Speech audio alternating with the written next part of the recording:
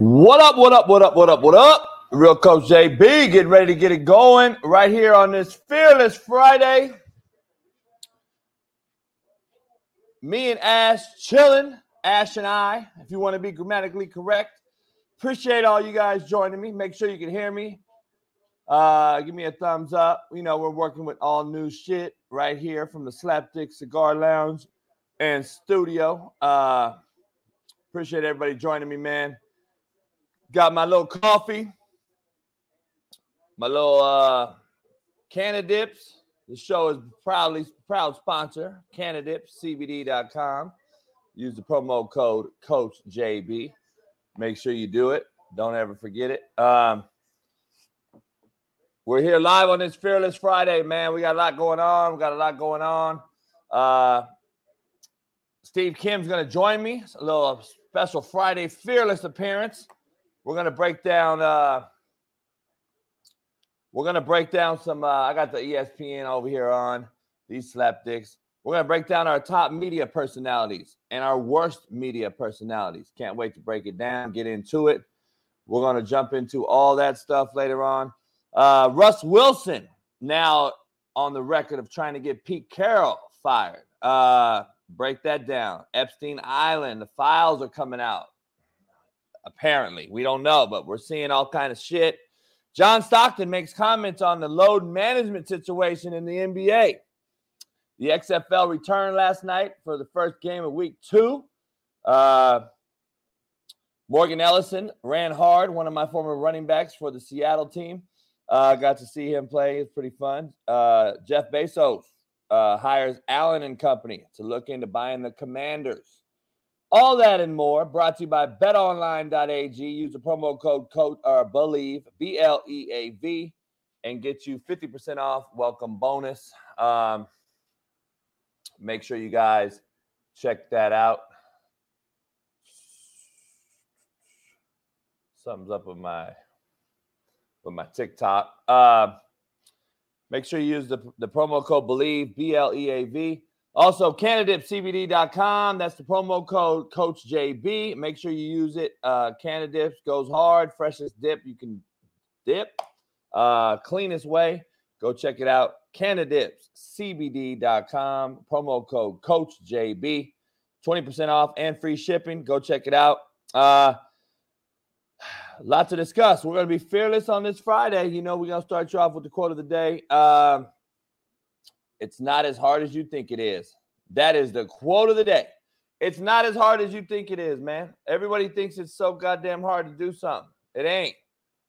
You can, it ain't. And then guess what? It goes both ways. It ain't as hard as you think it is to fall from the top, and it ain't as hard as you think it is to get to the top. Just be clear. So just being real. Contrary to belief, brought to you by CanadipsCBD.com. Rules to live by. JB's rules to live by. Never expect to get what you give. Never expect to get what you give, dog. You ain't going to do it. Don't let bitter, unhappy people drag you down. People say a lot, but do very little. Stay away from those guys. If you won't matter in 5 years, don't waste 5 minutes worrying about it. If that motherfucker don't matter to you in 5 years, stop worrying about his ass. I don't want to hear about him. I don't care. So just a little bit of brain food for you this morning. Trying to see what's up with my damn phone here. Let's see if it works. I don't know if it works or not. Something's up with it.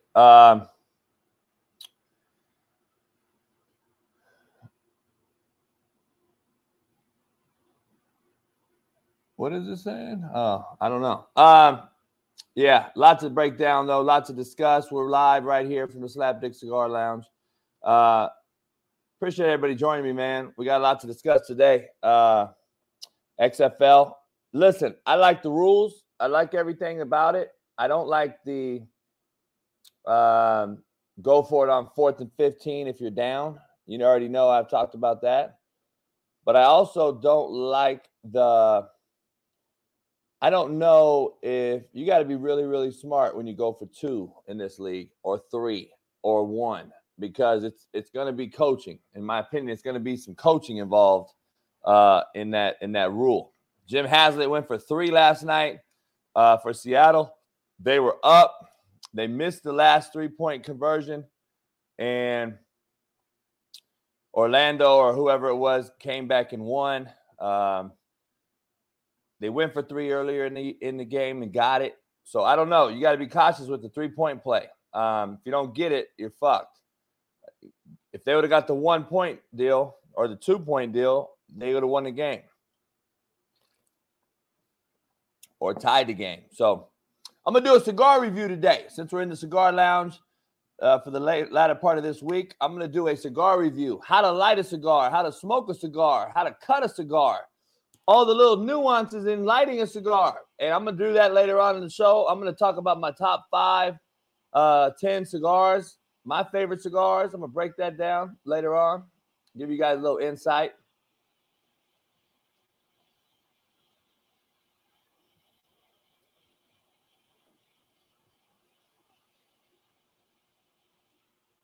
Number 1, you got to make sure that cherry's red.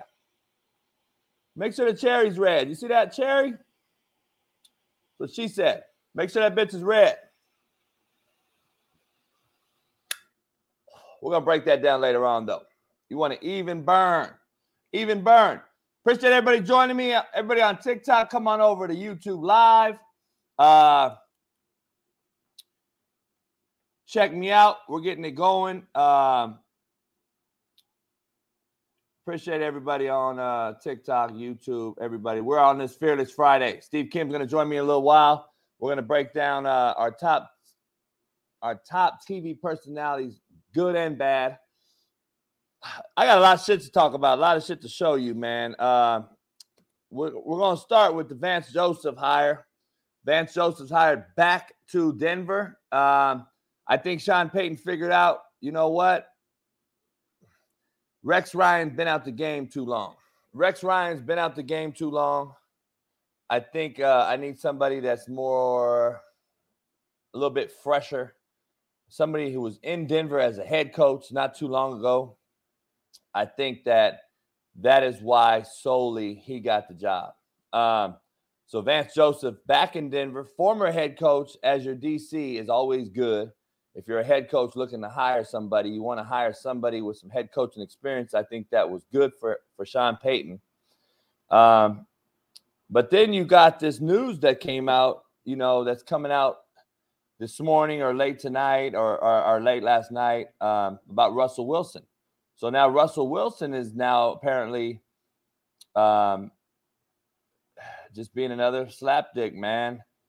He's now Broncos quarterback Russell Wilson had his own office on the second floor, the same floor where the coaches and executives worked, which created an unusual team dynamic per The Athletic. The players were always on the first floor. They never really came up to the second floor. The report also says Nathaniel Hackett was too accommodating and Wilson had too much influence. That is the latest from Denver. And then on top of this, you got rumors now come out that he tried to get Pete Carroll fired.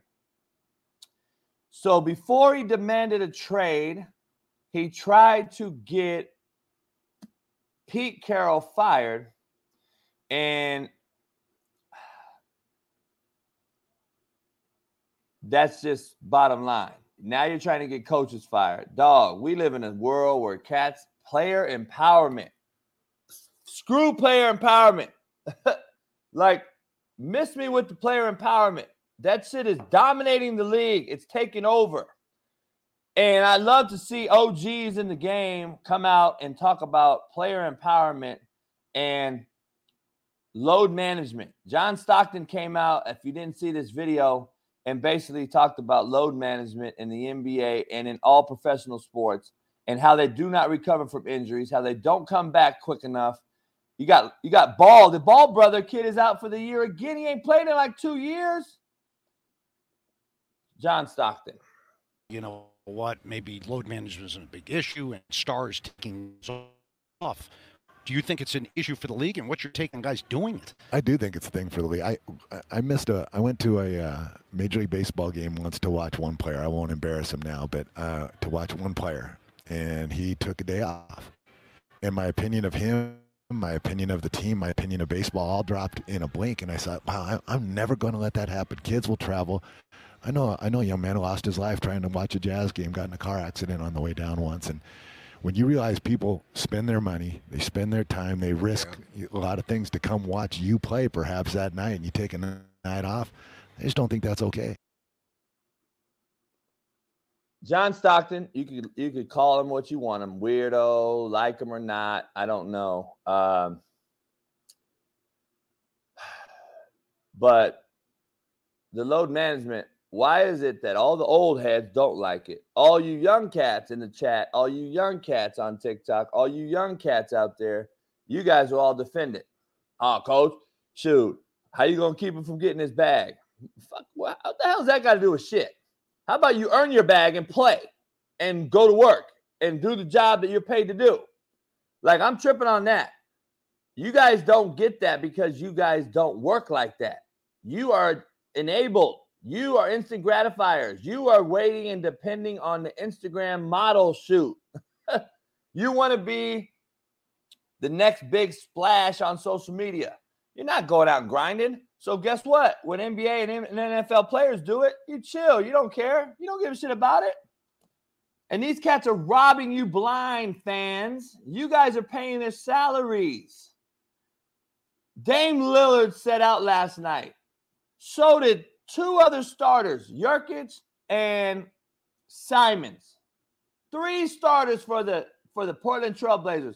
Dog, I wouldn't have went to that game if I was a fan.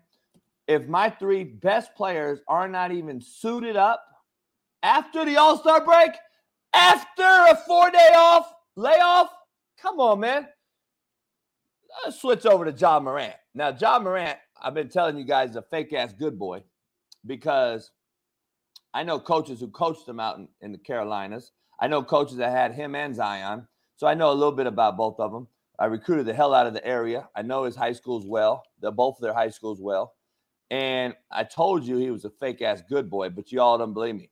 And then he comes off as he wants to be this gangster. Dog, calm down. We know you are not. We know where you grew up. We know how you grew up. My thing is, again, going back to player empowerment, going back to all these situations, dog, you have no respect. You have no respect for your forefathers. Now, this cat wants to come out and talk shit about every single player and the West.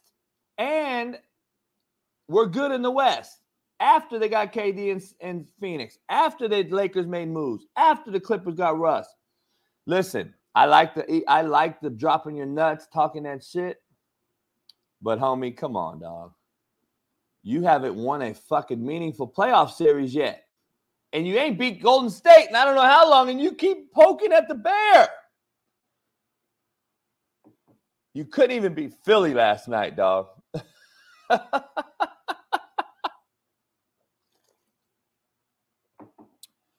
I just don't get it. A lot of you guys like that shit. A lot of you guys like that shit. It's just it's crazy, man. It's crazy.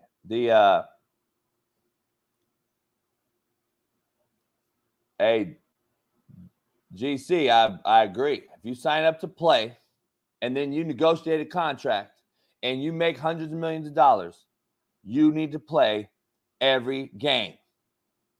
Unless, of course, you get injured. I still say you play when you're hurt.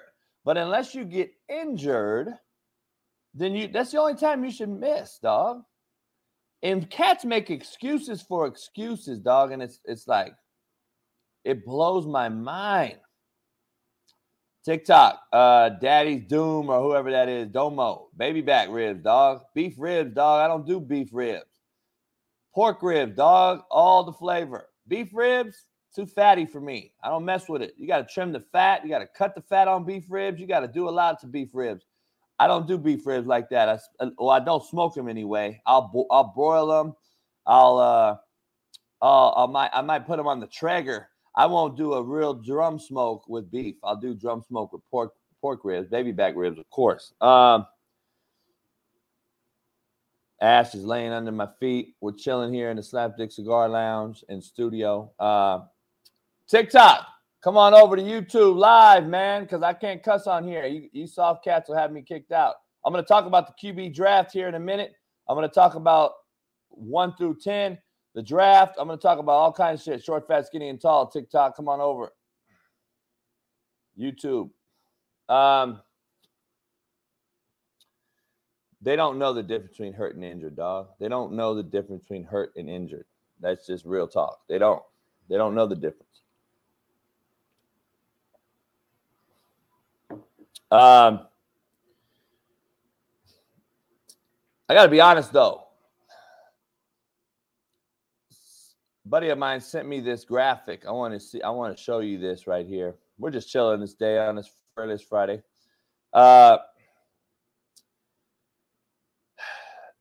It says it started with bicycle helmets. It has gone to everyone getting a trophy. Kids don't know what it's like to feel pain when they fuck up and do stupid shit. Stupid shit should hurt. I fully 1000% agree. And it all started with bicycle helmets, and now it's evolved to everyone getting a trophy. Kids don't know what it's like to feel pain when they do stupid shit. Stupid shit should hurt. I've been saying this on how many shows for how long? How long have I been saying this type of shit right here? Not only does it not hurt anymore for doing stupid shit, there's no repercussion for doing stupid shit. They're rewarded for doing stupid shit. Dog, you're getting rewarded for doing stupid shit now. It's not only hurting, you're allowed to transfer 4 high schools in 4 years and still get a scholarship. That is a reward, not a fucking punishment. That's not a repercussion. That's not a consequence. You're being rewarded for doing stupid shit, soft shit. Dog, a cat played at Alabama last night because he's going to be a top 5 draft pick and had 41 points 2 nights ago. And he was definitely involved in some facet in a homicide. Don't tell me that you don't do stupid shit and get rewarded now. Like, when would that kid have played any other era? When would he have played? I'm going to be honest. Let's be real. Would that kid have ever played in any other generation? Fuck no, he wouldn't have played, dog. Come on. I tell you guys all the time, I don't know if I don't follow this cat, but I've seen him because he's pretty big, and he's getting bigger on social media as whatever you call these guys, influencers or whatever.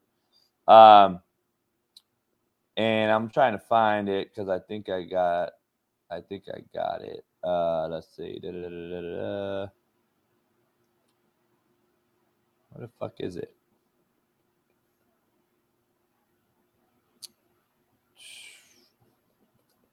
Let's see. Let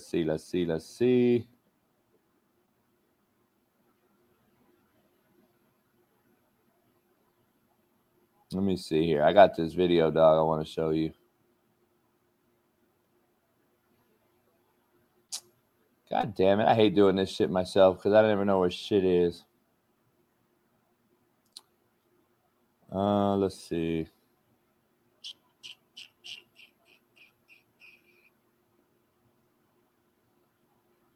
You know that Desi, Jay Henry in the house. What up? God damn, why is there so many fucking things up?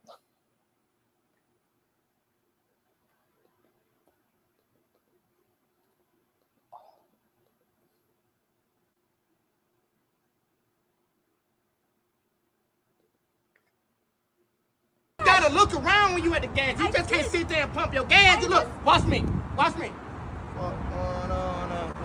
Now you try it. Come on, you gonna get yourself killed. What the hell is going on around here? Good job. This is pump pass. Okay, you keep this shit too long, the whole goddamn circle be mad at your ass. Okay, don't take too long. Don't touch me, huh? Come on. Okay. Shit. Okay, got it. That's one. That's two. There you so go. I was thinking, can we do this at the Taylor? See, you Swift already done fucked up by saying that's three. Now you finna get fucked. They finna jump you. What are you doing? No, you gotta clean the fucking chicken. My grandma gonna say you eat like a damn. Watch this. Watch this. But there's like knee cartilage right here. Gone. Whenever you see a black person run, you run. I don't give a damn if you're at the doctor's office. I don't give a damn if you're at the fucking dentist. I don't give a damn what fucking. Look at Queen. I just told you to come on. God damn, I told you to. Now look at your ass. God damn. Hey, how long have I been talking about that shit right there? I've been telling cats, I've been telling my main man from Colorado, take a picture of the car next to you at the gas station. Take a picture at the market when you go in. So if that motherfucker hits your car, you got his license plate. Take a picture of that bitch. Don't move too close to cars in traffic at stoplights. Give yourself a way out. I think I've been telling you guys all this shit. That video's for fun. It's fun and games and all that. He's basically teaching the white girl how not to be a fucking dumbass and get caught up. But anyway, the point is that is actually real shit. There's a lot of motherfuckers nowadays that have no clue how to maneuver nowadays. And you have the single largest cowardly generation of all time lurking the streets. You have a bunch of cowards lurking around these motherfuckers nowadays, just so you know.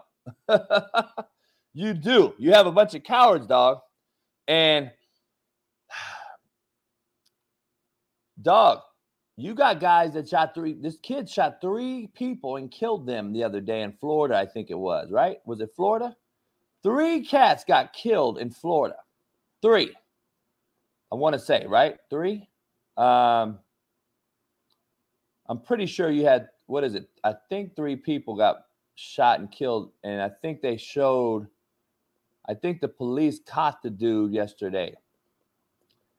I'm not sure where it was at. I think it was in Florida, though, that they shot the guy. I'm not sure, but I think they caught the guy in whatever part of Florida. Yeah, the dude that shot the 9-year-old kid, shot a 9-year-old girl, shot 2 other innocent bystanders, I think. So I'm not sure who he actually shot or not, but I had the video of it, man. It's fucking hard as hell to navigate. I had the video of the guy of the whole deal. They got caught, and let me see if this is it.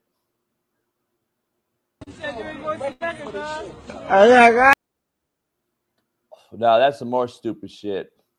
I got all kind of shit today to talk about. But they caught the dude, and the kid killed 3 people. And they pulled him over. They got his ass down. They told him, get his fucking ass on the ground, face first. And he starts to scream, talking about, they're going to kill me. Ah! This is the cowardly fucks I discuss, that I talk about every day.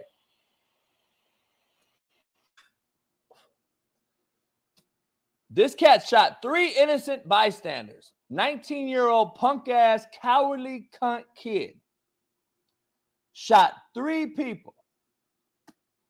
And then he was crying like a bitch when he got his ass slammed by the cops and talking about, help me, mama, they're going to kill me.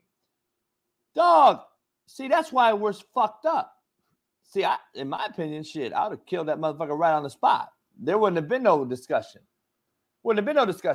He is literally crying like a bitch. But that is the generation, dog. These cowardly fucks are shooting, drive-by shooting, which has been around for a long time. But I don't ever remember anyone I know that did any dumb shit like that, dog, that actually cried when the cops got them. They actually talk shit as they go to jail for life. They're talking shit about it. They're actually talking shit about it compared to now, don't do the crime if you can't do the time. I wish I had the video. The guy is crying like a bitch. It is because we have created this horrible feminine ass fucking generation. We're the most feminine fucks I've ever seen. We are creating feminine fucking people every single day. It's more feminine than I've ever seen. Like these rappers and entertainers, it's all over the place. It's everywhere. Like, what the fuck is that? I'm curious. What is this right here? Do you see that motherfucker's nails? Like, this cat has nails, homie. Nails. Like a female. He has Cardi B nails on. He's got Cardi B nails on. How long are them motherfucking nails right there? What can a man possibly do with those nails? Let's be real. What can a man honestly do with those nails? I want to know.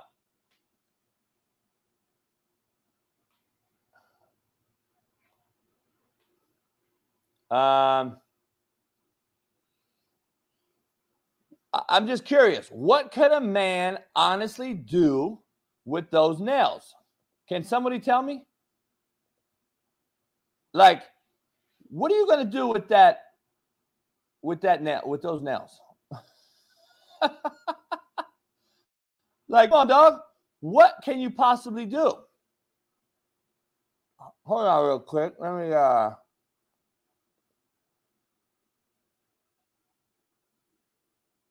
me send my man Steve Kim a link real quick. I fucked up and didn't send it earlier. Let's see. Let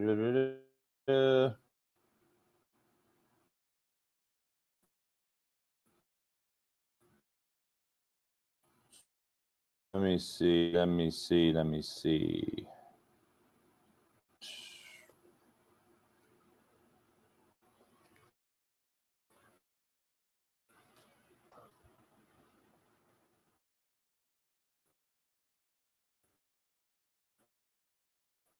I apologize.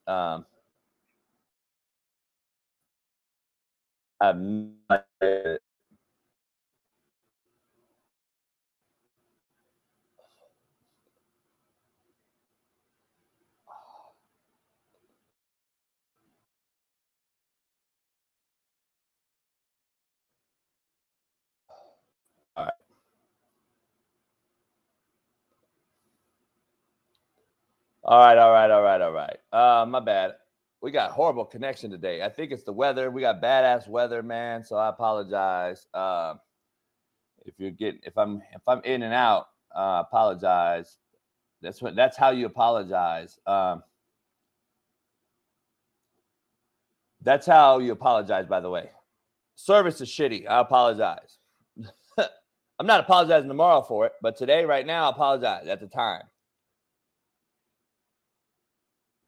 Yeah, we're supposed to have one of the worst blizzards in California history this weekend. Fucking unbelievable. Football news, the Glazer Clinic is in Irvine, Costa Mesa this weekend. I'm going to make an appearance today, go talk to my buddy Noel Mazzoni. After this show, I'm going to get ready, drive out to Orange County, the Glazer Clinic, football clinic. I'm going to go see some friends. And tomorrow morning, Noel Mazzoni speaking. A few other people that I know are speaking. So I'm going to go hang out with them, have a drink, chill at the hotel in Costa Mesa for the Glazer Clinic. For all you football guys, coaches out there that are there.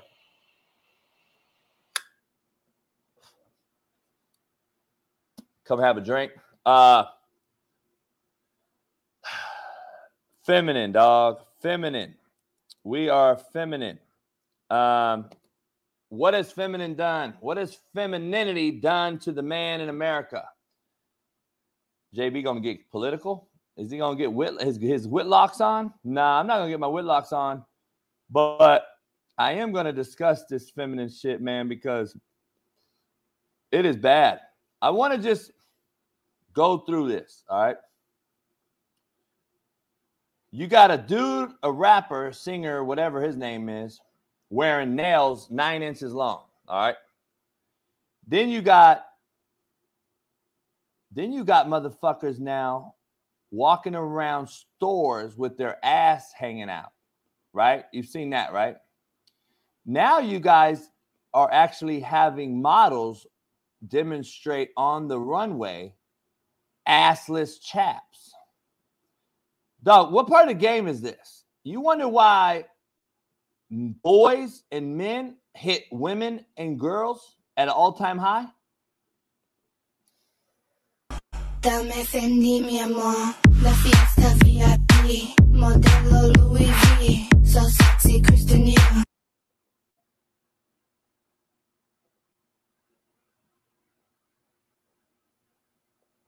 Dog, let's keep it real. What is that?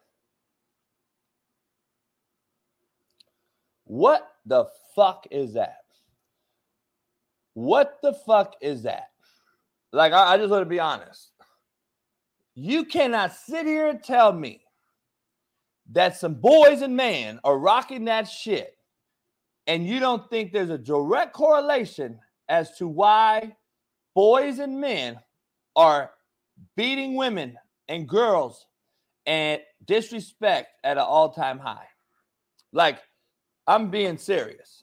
Like, where do you see this at going well? Like, I'm confused. I just want to know. Like, I want to know. This is, I mean, look at this shit, dog. Every day. Bing! Yeah.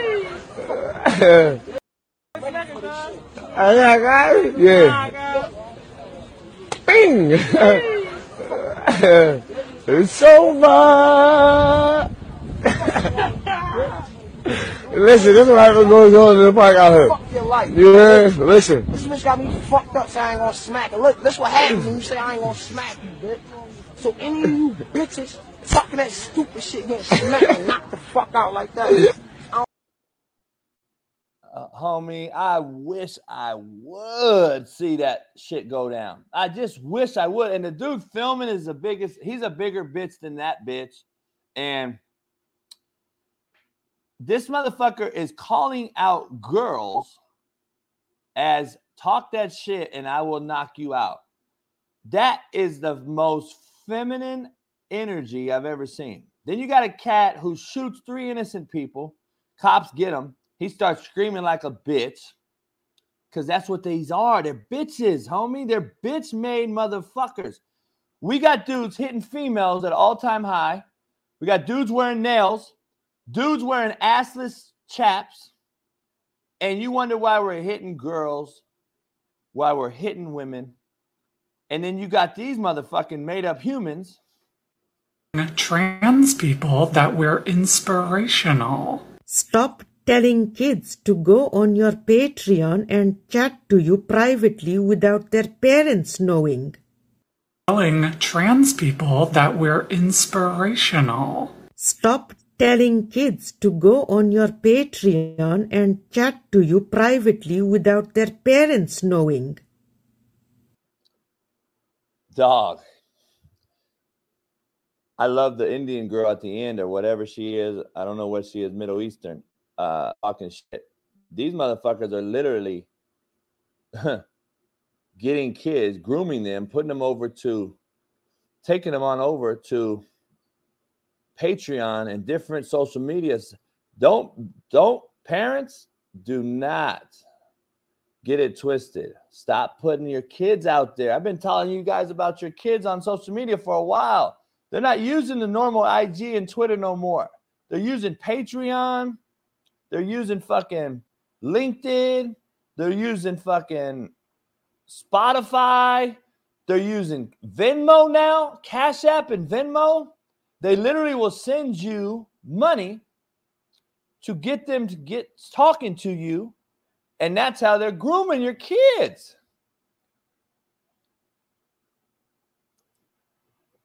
Trying to tell you guys, dog. I wouldn't talk about my kids. If I had little kids, I wouldn't be talking about shit on social media. They wouldn't know I had a motherfucking kid. I'm just telling you, dog. It's starting to be like, it's starting to be fucking crazy. It's starting to be crazy. The Epstein Island shit dropped. Apparently, it's not dropped all the way, but apparently, I don't know if it's facts or drama or juicy content that people are making up. I don't know what the actual thing is, but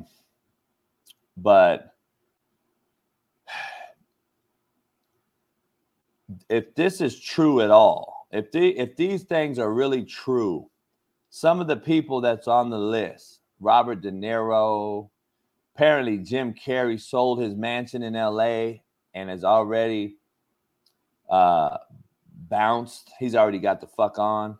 Bill Murray, I hate to hear that name, but I've talked to Pat Perez about him before because Pat rocks his golf gear. He used to. Dog, there's so many people on the list that if this is true, then shit. Is Hollywood going down?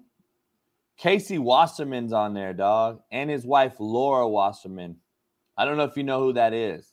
If anyone knows who that is, let me give you a little backstory on the Wassermans.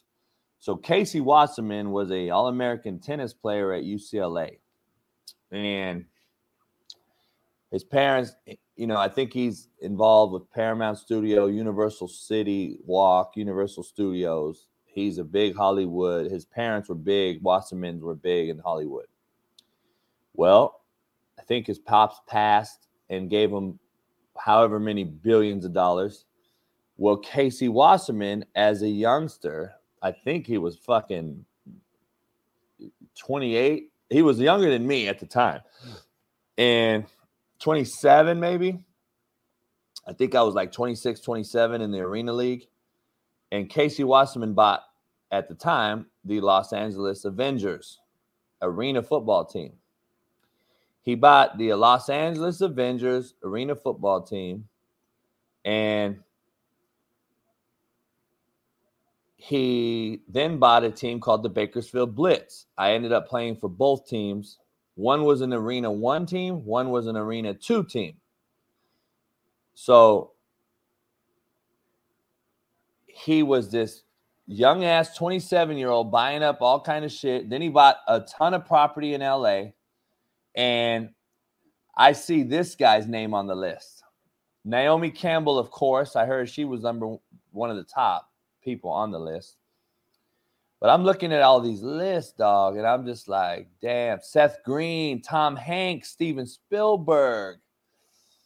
I mean, look at the list. It goes on. Kevin Spacey, of course, we knew him. Barack Obama, Jimmy Kimmel, Oprah Winfrey, but not Beyonce, Jay-Z, John Legend, Chrissy Teigen, her bitch ass on Twitter all the time talking that shit. Jim Carrey, Steven Tyler, Ben Affleck, Will Ferrell, that hurt me. Marshall Mathers, Eminem, come on, homie. Charlie Sheen, that hurts me, dog. Charlie, I know you're a weirdo fuck, but come on, homie. Gwen Stefani, there. Will Smith, James Franco. We knew about James Franco's weird ass. Not John Cusack, though. Demi Moore, Brian Affleck, Meryl Streep, Wanda Sykes, Pharrell Williams, Quentin Tarantino, Alec Baldwin, Robert Downey Jr., the whole entire Disney Corporation, the Rockefellers, of course, John Belushi, Britney Spears' weird ass, Dennis Hopper. Come on, Dennis Hopper. Scarlett Johansson, Heath Ledger's weird ass, Billy Idol.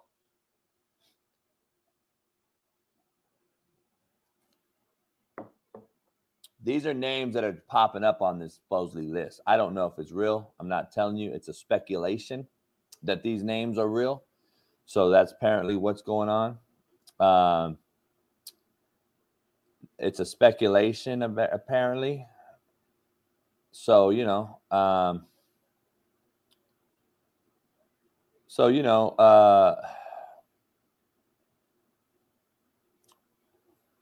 speculation, I don't know.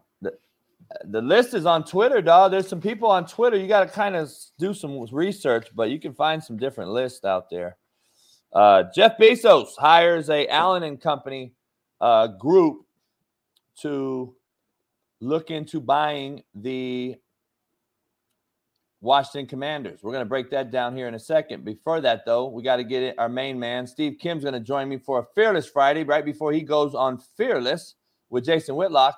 I asked him to come on because we had some things to discuss real quick.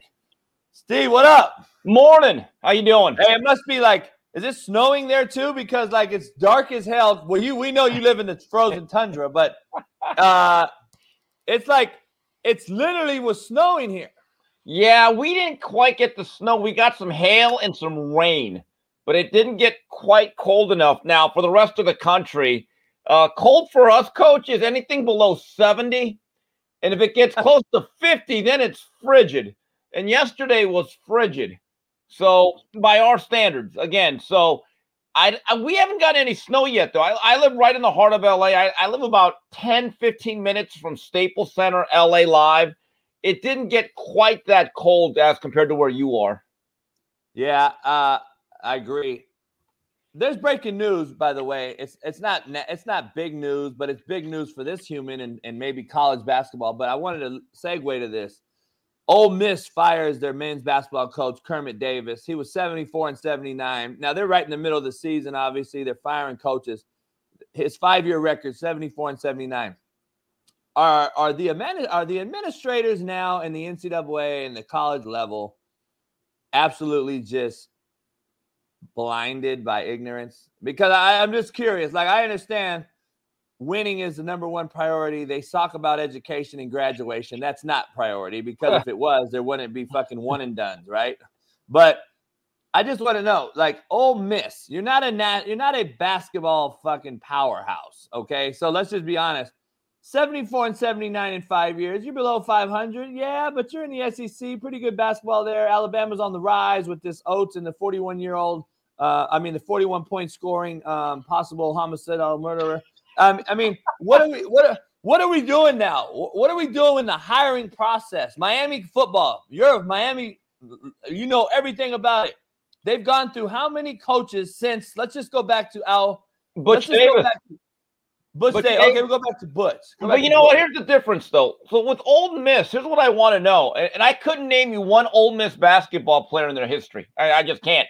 But I want to know, with that particular program and administration, how much in terms of resources have you really put into the basketball program? Because let's face it, most SEC athletic departments are based around one sport, football, right? Right. Then how much are you actually paying this guy?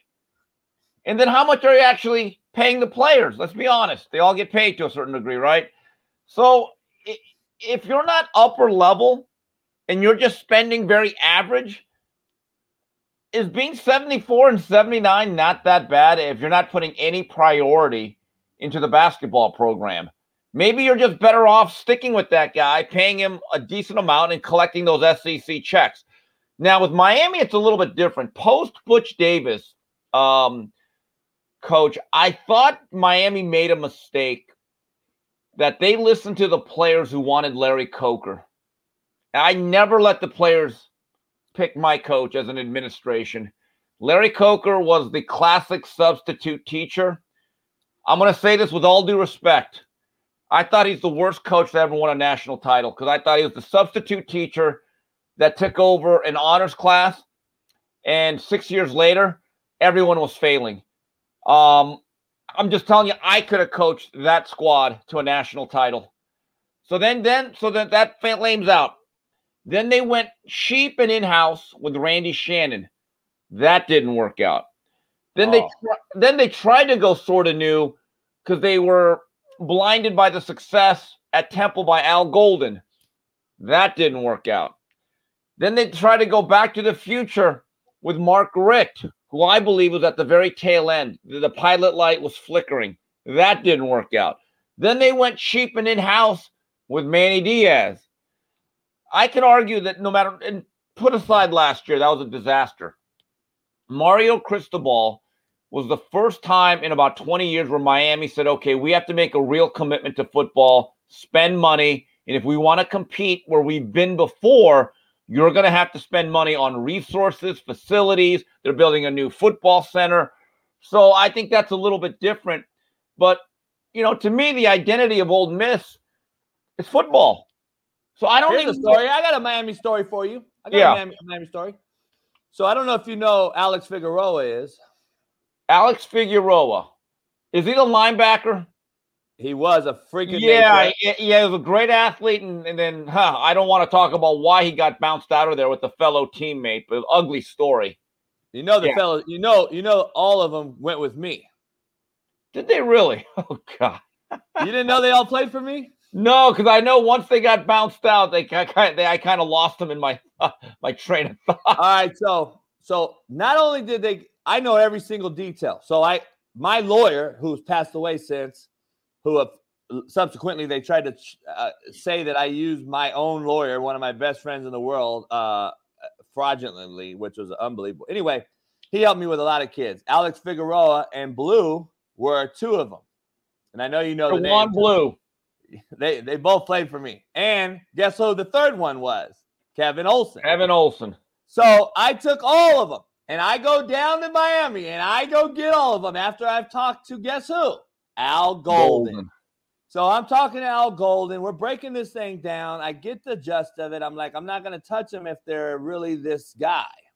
And so I get all the police reports. I get all the data, the information. I get all the shit. Now, I wasn't the head coach of Garden City at this time. I was just the one recruiting these kids.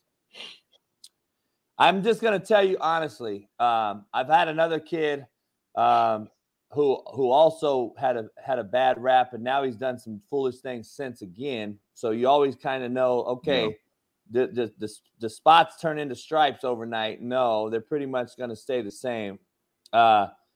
So a kid named Jaru Campbell out of Detroit, Kaz Tech High School, who was famous for beating up a cop, a campus security.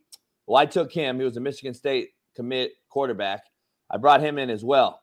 So I brought all these dudes in, but I went down to talk to Al, and I'm talking to the OC, and I'm talking to all these guys. Kevin Olson, in between me and Miami, went to a Division II school. Yeah. And so I talked to them as well. Kevin was great with me. I had no issue. I brought him to California, actually, at Riverside Junior College after I left Garden City, before I became the head coach at Independence. And I had Fig, Blue. We actually took another cat from Florida State with a similar situation. We took them all, Steve, short, fat, skinny, and tall. So my lawyer helps him get Fig and Blue off the main charges. All that shit happened to get off it. So, but the Power 5, Steve, still won't touch you with a 10-foot pole, even if you beat the charges, even if they find out that they were false allegations by the females, even if, which I think is horrible. I think the kids get fucked on this deal. The women don't go to jail for false allegations. They don't go to jail for false filing on reports. They don't do nothing, and it sucks because these kids get screwed. But Al Golden was possibly the most incompetent human I've ever spoke to as a head coach of a Power 5 program. And you didn't bring up Al Golden. That you guys had him too. Yeah, look, Al had some success at Temple, and it turned out to be a big mirage because the schedules were really weak, and he just could not connect with the people or the coaches in South Florida. They got the brains beaten in recruiting. That's when Alabama started to really raid South Florida. And their first big recruit that began that mass exodus was Amari Cooper. And so the Al Golden experiment didn't work. His best friend, Mark D'Onofrio, who played with him at Penn State, was the defensive coordinator. Terrible fit and style for the athletes that they had. So they got rid of him, So, but hey, it's a new day and time. I can't believe it's been that long because Al Golden's first year was 2011, and we should have known the writing was on the wall. His first game, they lost to Maryland. I think it was on a Monday night on the Labor Day weekend. Maryland literally lost every other game that season. We should have known that. Yeah, you were. Yeah, it was a bad. And by the way, the dorms and everything that I went to find these cats were worse than my JUCO dorms at Independence. Yeah, Coach. Since then, the actual university has done a lot of renovations. The school that you went to then is not the school now. And and look, even the stadium, Hard Rock Stadium, what it was called, it's been 5, 6, 7 different names since you went there. Even Hard Rock now, Stephen Ross, the owner of the Dolphins, who really owns that building, he's basically turned it into a new stadium. It's actually very nice. I actually disagree with Miami fans. I don't think they actually need an on-campus stadium. They don't have enough students to go to the game anyway. Well, they're the USC and UCLA of the South. Yes, with even less support.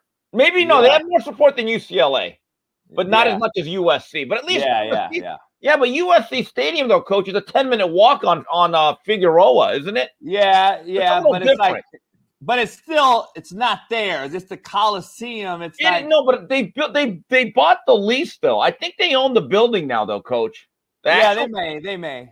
But you know what I mean, though. It's not the traditional Ohio State. No, Michigan, it's not. But it's different on campus. You know what I mean, Coach? I went to the Rams' second preseason game when they came back here in 2016. They played the Chiefs, I believe. Coach, so I hadn't been in the Coliseum in about a decade or so. I went to a USC Florida State game in like 97. So I'll get to my seat, Coach. These seats were probably the same ones when Merlin Olsen was playing at the Coliseum. I couldn't believe how decrepit the stadium still was. Steve, I was just at the Rose Bowl. It's not much better. It's not.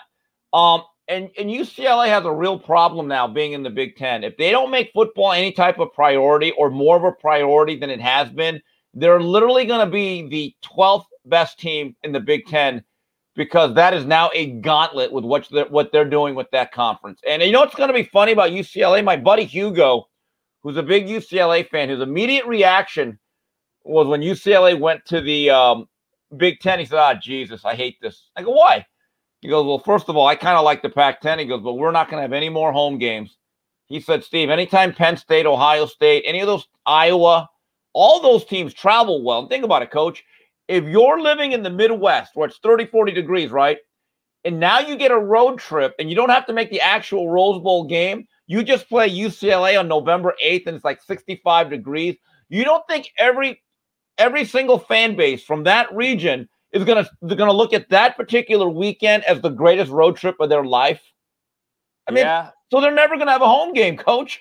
Well, now maybe though, with global warming shifting, and now we're becoming Carolinas, it's 85 degrees today. Over here, it's 20. So I mean, the globe just switched on us. All right, Epstein Island. Uh-oh. I sent you some. Now, this is alleged. I don't want to get sued by Brett Favre. This is allegedly, okay?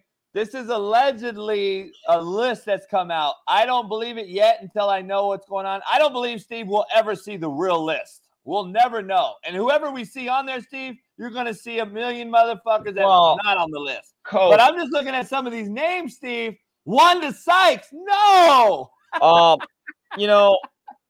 Here's Wanda Sykes, come on. It'll never be covered. It'll never really be covered. No. But they got dead people, Steve, on here. Heath Ledger, they got dead people all over it.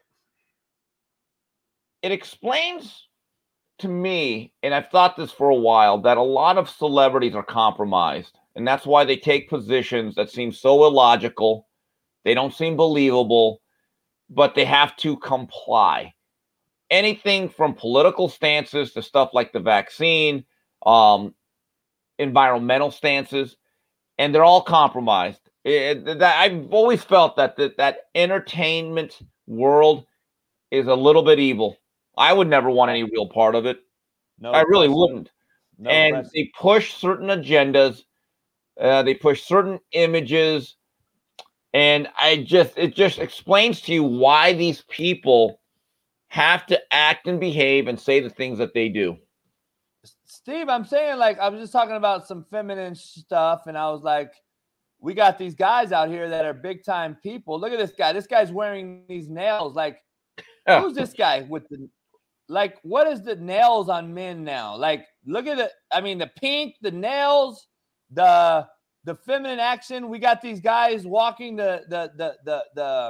they're actually walking the, what do you call it? The damn runways. with look at these. This is feminine energy to a T. Like, what is this? It is the decline of America. I actually don't know if we can reverse this. And the scary thing is, Coach, I don't see a lot of other countries doing this. Me either. If you look at the Europe does. Europe. That's where I think we got it, right? I get it. But, I saw this clip of these little Chinese kids in like elementary school learning how to load up a Glock. And I'm thinking to myself, wow, that's a real country. Now that's a country with its priorities. And if you actually look at the makeup of the current administration, and I am not making a political stance here. I'm really not. But look who was hired in that cabinet. Some of those people. And then you got their press secretary saying that they got an opening, and we're going to look for the most diverse person that checks every box. Nothing about competency or requirements or the requisite skill to get the job done. But we have cross-dressers and transformers doing jobs that I would think, in theory, are pretty important. Steve, I'm blaming it the feminine acts, the feminine shit that we see on a daily basis. We see a kid that shot 3 people innocently the other day in Florida. He shot a 9-year-old kid, a TV reporter, and someone else. And then the cops found him, I believe yesterday or whatever. They get his ass on the ground. He's crying and yelling at his mom. They're going to kill me. This is the softest. We're the biggest cowardly. This is the biggest, the most cowardly generation I've ever seen in my life. We can shoot you, Steve, with a gun, but we won't fight you head up, and we'll cry like a bitch when the shit gets real. And that's just like, I'm just like, dude, we're so soft. And this is what do you not attest? Do you not correlate the two? Like the feminine, nail wearing, trans. I know what part of it is. It all starts from one thing. Fathers matter. Well, no doubt. It's really that simple. Look, it's funny. I saw this show. It was a 4-part series on Showtime. I saw it on demand. Binge watched it the last few nights. Boys in Blue. It's about a high school. I think it's called North High School in Minneapolis. Predominantly black football team coached by a group of men. And this is the twist because it's all tied into the the George Floyd situation and the social unrest that happened and just what's going on in society. The twist is the coaching staff, most of it is made up by cops. I thought the show was actually very good because it gave a fair representation of what law enforcement goes through and how difficult a job it is, okay? But there was one thing that was very evident throughout the whole theme of the show. Most of these young men did not have fathers. And the coaches, and the coaches had to be the male figures who had to do much more than just worry about an off-tackle play or installing the game plan, right? I've been telling people that. I'm a psychologist, Steve. I'm not a coach. Right. And so you go back to the Great Society Act, I believe it was, from Lyndon Baines Johnson. They systematically took fathers out of the homes from certain cultures. And it wasn't going to show in a decade or two, but over a generation or 3, the impact of not having, number one, nuclear families with both the mother and father. So it's more than just 2 parents, because you could have a mother and a mother. That's not the same thing. Then you got to have some patriarchy within the family, because that matters. I know I sound terrible. I don't care. And then number 3, you got to have some disciplining from male authority figures. In other words, I hate to say it, you got to get your ass whipped once in a while. You got to get the belt right across your ass. You know why, kids? It hurts. It's good for you. It's like eating vegetables, okay? Did you watch the show this morning? Why are you reiterating what I said? Look at this. Oh, Charlie I started Brown. off the show with that right there. Love Charlie Brown. Never. But it started, Steve, when, like you said, we talked about this. When Tom and Jerry became friends, it fucked us. It did. You know what's funny? Tom and Jerry were great when they're battling. When they were Death Row and Bad Boy Records, when they were the Bloods and the Crips, when they were the Spy versus Spy. You know what? I respect Spy versus they never became friends. But you're right, Tom and Jerry, I kind of get. I liked it better when they tried to kill each other with frying pans and put bombs up their tails. But you know, it just there's something about it, and you must have seen it firsthand hundreds of times. That to me, I think one of the issues is a father has to be there, because I went through the same thing. My parents got divorced, but I was already 18, so I already got pretty good amount of parenting from both homes. I got my ass whipped a lot. Trust me, I deserved it most of the time. It matters, and when you have a lack of authority in your home, you will not have any lack of authority anywhere else, and it'll show up. But I'm just saying, I truly believe, Steve, that stupid should hurt. You should feel stupid. Yeah. So you know not to do it again. Like if you don't show up to work, Steve, there's a repercussion. You used to get fired. Well, there used to be. Nowadays, you're rewarded. We're rewarding load management. We're rewarding 4 transfers in 4 years at a high school. I mean, we could go on and have our own show. I know you came on early. You got to get out of here. I gotta break down. We could do the Epstein thing when we know it's real, because right now I don't want to get sued by everybody. Yeah. All right, I got this. I wanted to bring Steve on today for a segment to talk about the top TV characters, personalities, mainstream media people. All right, here's my top. I'm going to call them characters, okay? Not sitcom. We're going to get into sitcoms after this and TV personalities, but right now I'm talking about characters. That means mainstream media personalities, and also means, reporters, journalists, etc. So I'm not going to put them in order, but the last person I mentioned is going to be my favorite. Let me just put it that way. So I'm going to go in. I'm just going to name names, and you kind of tell me good or bad. All right. Okay. Here's my top TV characters, and you can tell me good or bad. And then I'm going to give you my worst. All right. Okay. So my top. Bart Scott's one of my favorites. I like Bart Scott. I think he tells the real on there. He's probably one of the only ESPN guys that actually will combat Stephen A., will tell other people, no, I'm going to stick to these guns. Skip Bayless. Whether you like him or not, he's entertainment. Jason Whitlock, Shannon Sharp, Kornheiser, Mad Dog Russo, Pat McAfee, Kenny Smith, Shaquille O'Neal, Ernie Johnson, and my favorite, Charles Barkley. Well, Barkley's number one. One guy that I would add, and again, I'm very biased, Michael Irvin. I love Michael Irvin. He's part preacher, part playmaker. By the way, free Michael Irvin in a way. Let him back on the air. Marriott set him up. I hope he gets $1 billion out of them. I thought it was completely wrong what they did. Michael Irvin to me is funny. He's self-deprecating, and he's actually willing to say a few things. Bart Scott. Every time he's on the air, I think of myself, can't wait. Remember that? Remember when he did that to Sal Pallant? That was great when they beat the Patriots. The thing I like about Bart, he's very outspoken, and you can tell that when he's on there with the panel, everyone else is thinking, oh, boy, Bart's going to say something that we're not going to be able to. He says what a lot of players think, and he doesn't give a damn. Barkley, to me, is an American treasure.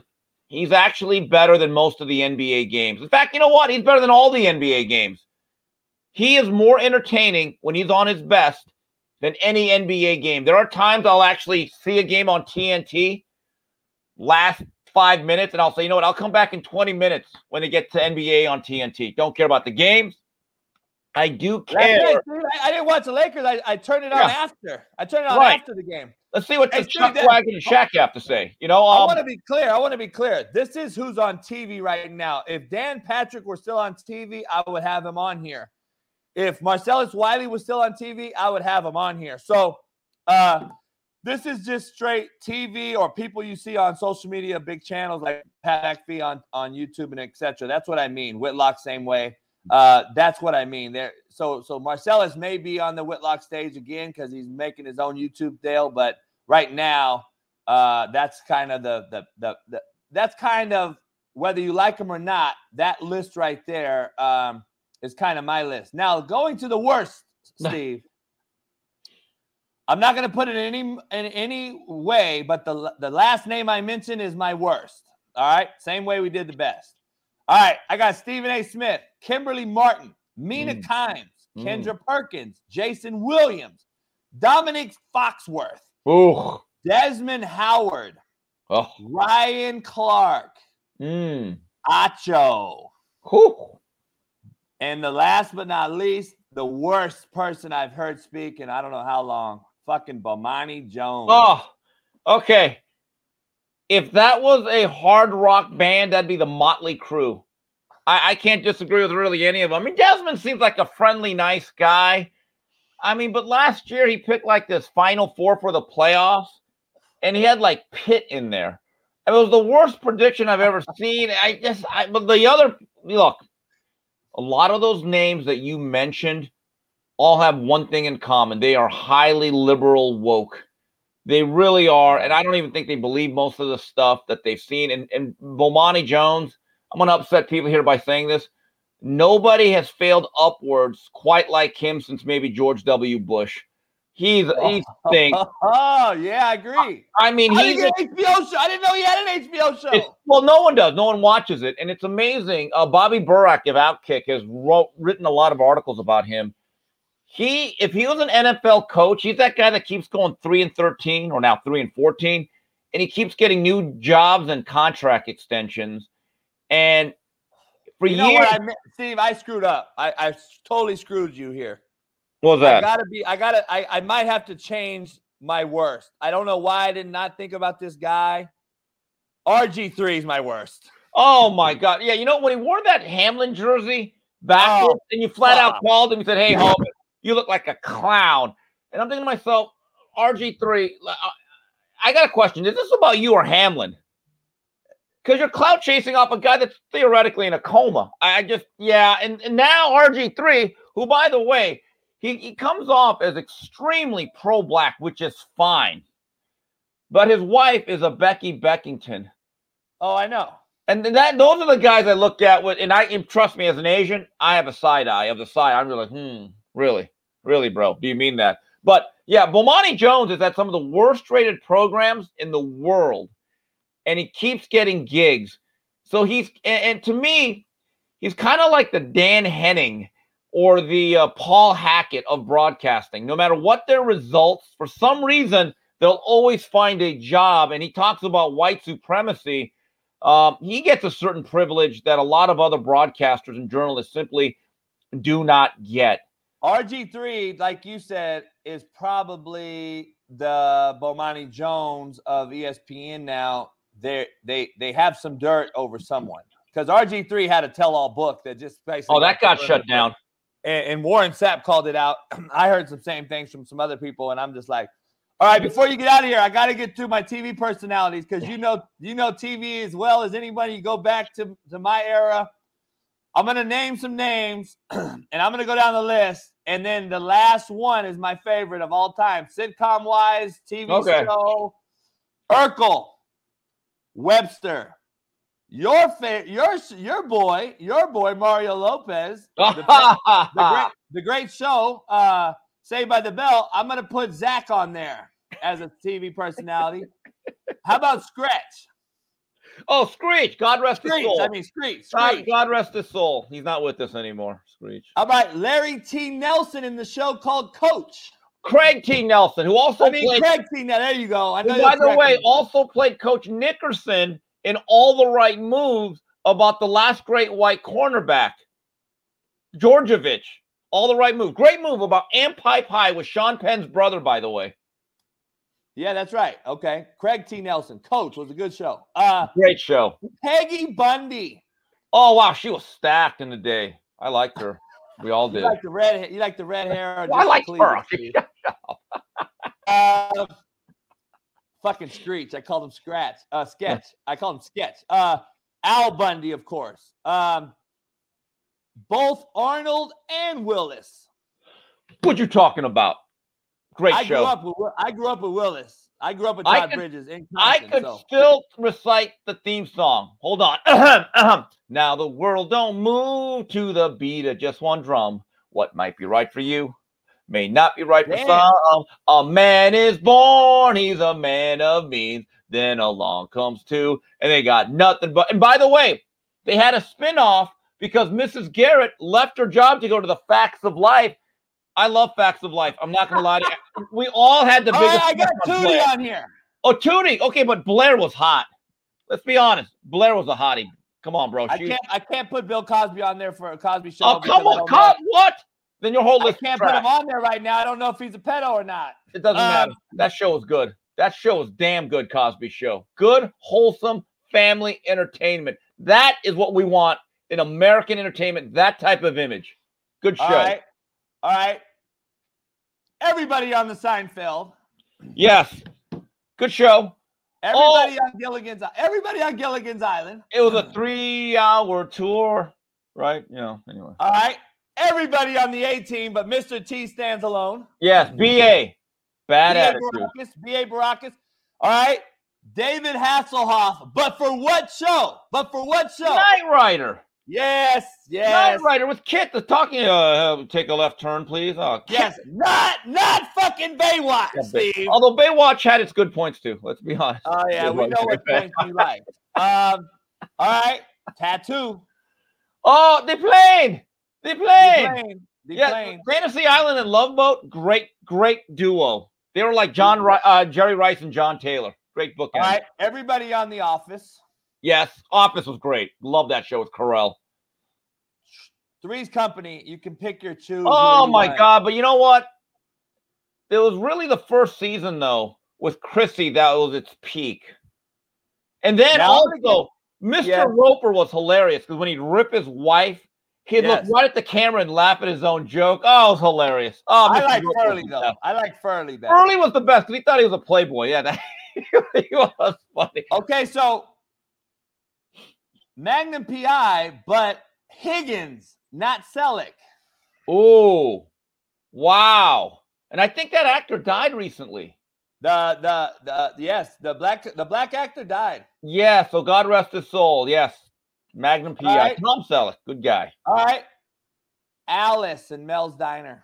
Yes. Kiss My Grits. Yes. Flo. And by the way, Mel had to be the crabbiest boss. I mean, God damn, he didn't pick up that omelet. Dingy! Hey, he was me. He was me. My God, he was always in a bad mood. And then, like, I swear to God, he would always pick on Vera. Vera Ding. I'm like, would you leave Vera alone? Vera just couldn't get out of her own way. Yeah, Vera was my quarterback coach on Netflix. All right. The Fresh Prince of Bel-Air. Yes, good show. That's before Will Smith became a weirdo F, as you'd say. Yeah, he's on the Epstein Island list. Sanford and Son. Oh, you big dummy. By the way, Jeffersons. Jeffersons. Oh, hey, no one could slam a door in a guy's face like old George. By the way, George was he was another offshoot from Archie Bunker's, that show, All in the Family. Yes. All right. Robin Williams and Mork and Mindy. Nanu. Yes, another guy that played off from an episode of Happy Days when an alien came, and him and Fonzie had that duel. Yes. All right, Fonzie's next. Yeah. Got to have Fonzie and Happy Days on there. And literally, that's where they came up with Jump the Shark when Fonzie jumped the shark on the jet ski. Sad day in American TV. Sad day. Here's my last two. Danny DeVito and Taxi. Oh, Taxi was great with Nardo. That show, you know what's funny about that show? That show's actually kind of depressingly funny. Even the theme song, you're kind of like, I'm going to laugh. But by the end of the show, I might feel terrible. And I love the fact that Tony Danza played Tony Banta, who was a boxer. And by the way, Tony Danza actually had a few pro fights. He could move his hands. Shout out to Tony Danza. He actually had a fight at Madison Square Garden. Good guy, Tony Danza. All right, and my favorite of all time, Dynamite. Wow. Okay. Okay. So Good Times. I have a question, with or without John Amos? Because I thought with the father, the show was much better than when he died. Yeah, of course. I think. Yeah, and they wrote him off the show because he wanted, and so did Esther Roll, they wanted that show to be more serious about, hey, we have issues to talk about. And then once it became about Kid Dynamite, I don't think it had the substance. Now, I think you're missing a show here. One of my favorites. I do remember Benny Hill was a favorite. Benny Hill was great. I left Benny Hill off. I left who else was it? The Golden Girls I just never got into. Steve. Yeah, that's kind of but I'm just telling you, a show that you left off, and maybe it's guilt by association. I've watched Shadow. Oh, well, that's right there. They need I don't want them to even remake that. Without Ken Reeves, it's not the same. But you left off the show that I think it's guilt by association. I've watched every episode. A Different World with Lisa Bonet, who was only on there for a couple of seasons now. Yeah, I like Different World. You're right. When I grew up watching this show, and about 2 years ago, I rewatched every show. It's on TV One. So I did a series record. I had this image that every HBCU was Hillman. Like, wow, what a this is like Grambling and Harvard and UCLA rolled up into one. And then you read about all the stuff that Dion went through and Ed Reed. You're like, wow, that was a big lie. What a big lie. That's not Hillman. Hell no. But Hillman actually dealt with some serious issues. It was funny. The characters were very well represented. I love that show. But by the way, put Cosby back in there. Cosby's show was so good. Would you put MASH in there? No, because you know what? MASH was a little bit before me. And it's the only time I got to see a lot of Koreans, and they would never speak in the Korean War. Alan Alda's great. Yeah, that's another show that was incredibly poignant. But this is how much TV has changed, Coach. And I remember I was still a very young kid when this happened. And I think in 82 or 83, they had their series finale. You know, it had ratings like the Super Bowl. Yeah. It was like this national event. And other networks actually covered. I think it went on for like 11 seasons.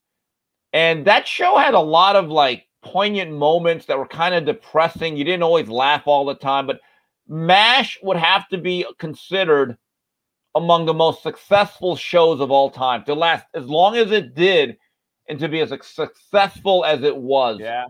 Hey, there are some I left off. I did leave out Chips. My God. Chips had the best theme song because they had that disco beat and they'd show Ponch and John kind of go in LA. Right, in LA. And you know what? They fucked that up. And you know, you couldn't even do a show like that because everyone knows F the police, defund the police, refund, or like, you know what? But it gave a positive spin to a bunch of guys just making sure we stay in the right lane and don't go 85 in a 40-mile-an-hour zone. And by the way, Eric Estrada was one of the first Latino actors that really made an impact. He was big. People don't realize how popular he was in the late 70s and early 80s. Hey, would you put Martin in there or Oh my God. Color? Living Color or any of those? In Living Color, the first 3 years was as good as Saturday Night Live at any point. Oh, at any point, by far. At any point. And then when they did their own Super Bowl show in 1991 with Men on Film and the two teams that they were portraying were the Packers and Oilers. Great television. Martin was hilarious, but it never was quite the same after Tisha Campbell filed assault charges on Martin because they had this incident where Martin was kind of going crazy. I know people that know Martin, by the way, right? So, Me too. Funny story. So I'm at Freddie Roach's gym. I've been working out there for years. And there's this fighter by the name of Kenneth Wack, who's now a trainer, a friend of mine. And so when I really didn't know Kenneth, but every time he'd come in, he had some vending machines he had to fix and train a little bit. And when I looked at Kenny one day, I said, that guy looks familiar. I know I've seen him. So one day I'm watching an episode of Martin where he was a Dragonfly Jones, the karate guy, one of Martin's. And remember, he would always get beat up by his assistant, Kenzie. So I look at the credits. He says, Kenzie, played by Kenneth Wack. So I came up to Kenneth and I said, Kenneth, you were in Martin. He goes, yeah, Martin's my lifelong friend. Martin Lawrence actually boxed as a Golden Gloves amateur. That's why he looked good boxing. And I still remember one of the funniest episodes they ever had. I love this as a boxing fan. It wasn't the one where Tommy Hearns turned Martin's face into a chocolate chip cookie. Obviously, that was funny. But so there's a pay-per-view fight. So Martin says, I'm going to throw a pay-per-view party. We're going to make money. So Tommy and Cole and Martin go down to the store to buy a TV, and they see this big Japanese big screen, the state of the art, and they look and they go, "Oh, the Hachitachi 2000," and they all bow. Funny, see, that's comedy right there. That was. Hey, comedy. would you have put Chappelle Show, Wayne's Brothers, Yeah. Jamie Foxx, or King of Queens in there? Okay, Jamie Foxx first couple of years was incredible because Jamie Foxx would do his impersonations. Fancy was looking fine. Yes, she was. She was bad. Oh my God, God bless her. So what was the other shows that you mentioned? Chappelle, Wayne's Brothers. Yeah. Chappelle. I still regret that we never saw the third season. I know. The sketch comedy that Dave Chappelle did from the racist guy who was actually black, Clayton Bigsby, I think was his name. Yeah. If the internet was a real place, the racial draft, the Samuel Jackson beer. I mean, it was so funny. And then he kind of, I don't want to say went nuts. When he had an issue and then he went to Africa and nobody knew where he was.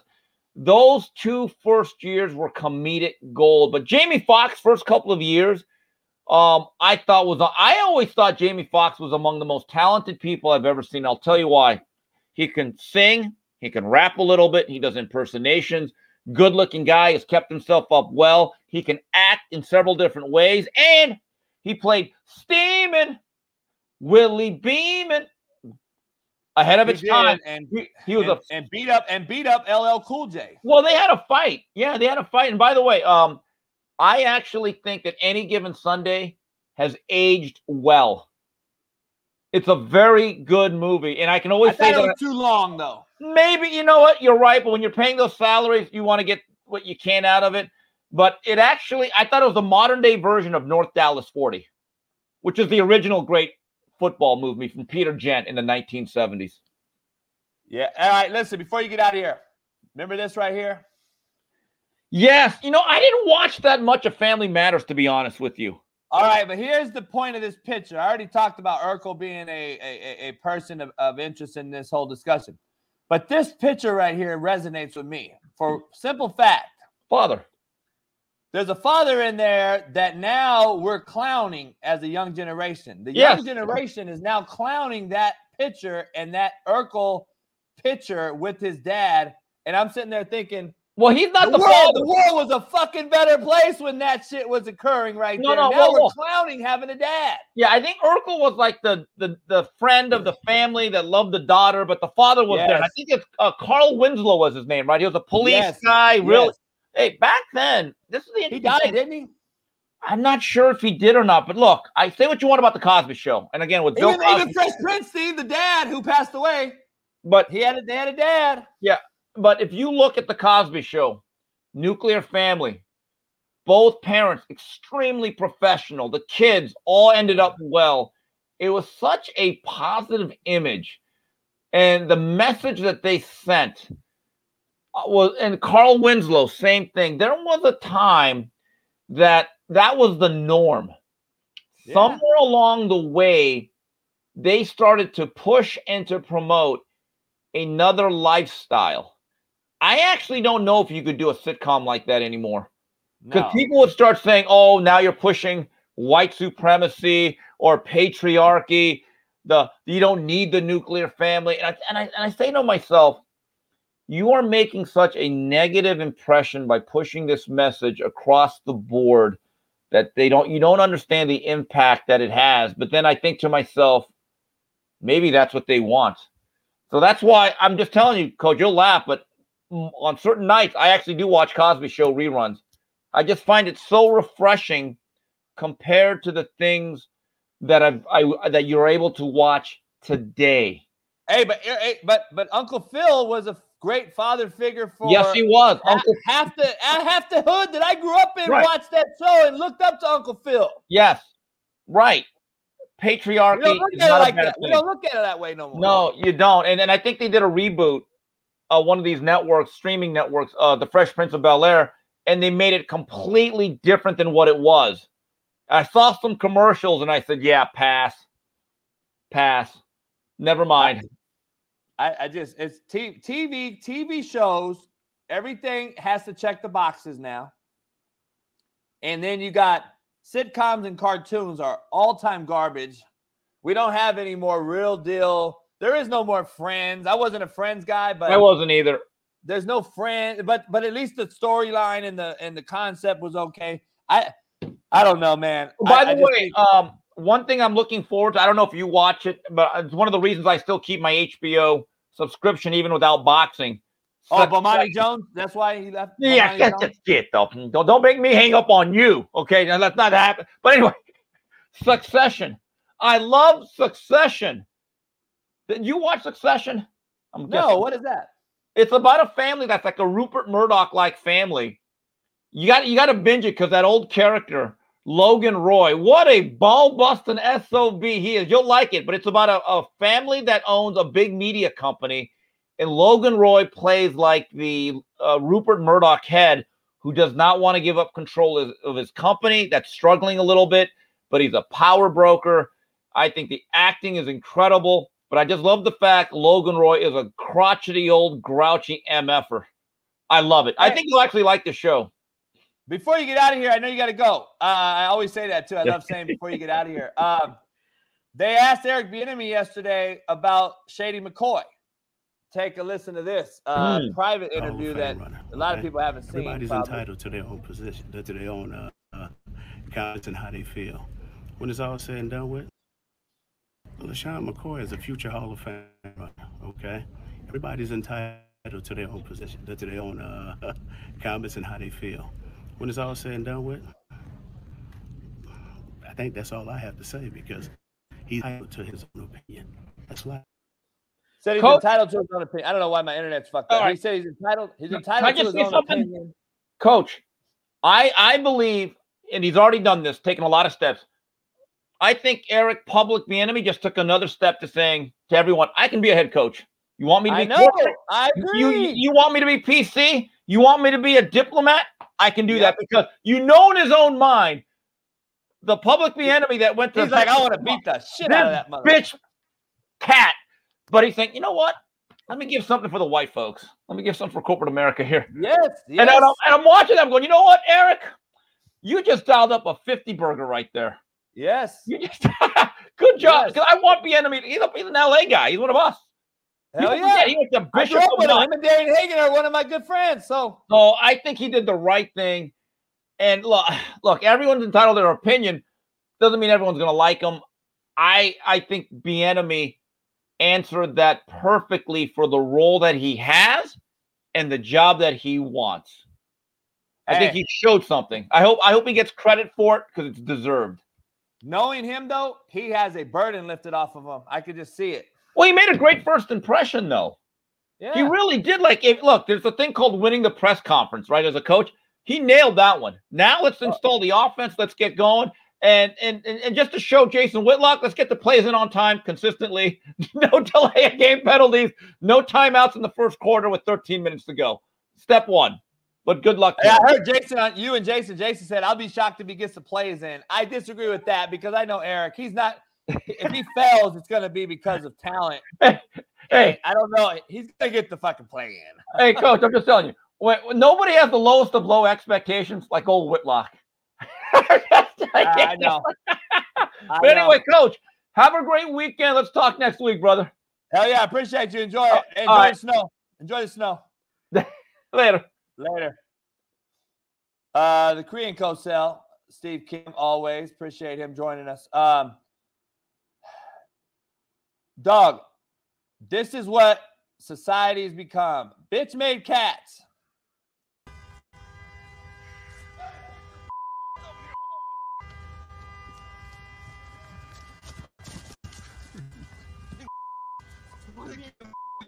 You kill somebody. You kill somebody. Stay right there. Stay right. You see what you did?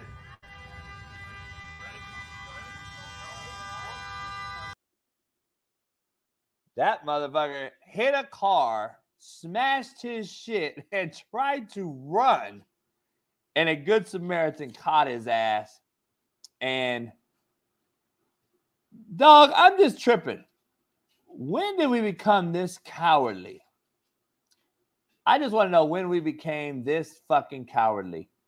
Yeah, my internet's tripping today, man. I think it's the weather. It's bad outside, and I think it is slow from that reason. So I apologize for having bad internet today. I got to blame the Chinese weather balloon, the UFOs, and these fucks right here. I got to blame everybody else but myself. I got to blame that motherfucker. I'm blaming that motherfucker right there for my internet being shitty. Man, I had so much shit to talk about today too. The feminine energy in males have created these boys and men beating up women and girls. And it's just unfortunate. If you haven't seen this video, came out yesterday. This boy beats up a lady teacher. Like, this motherfucker.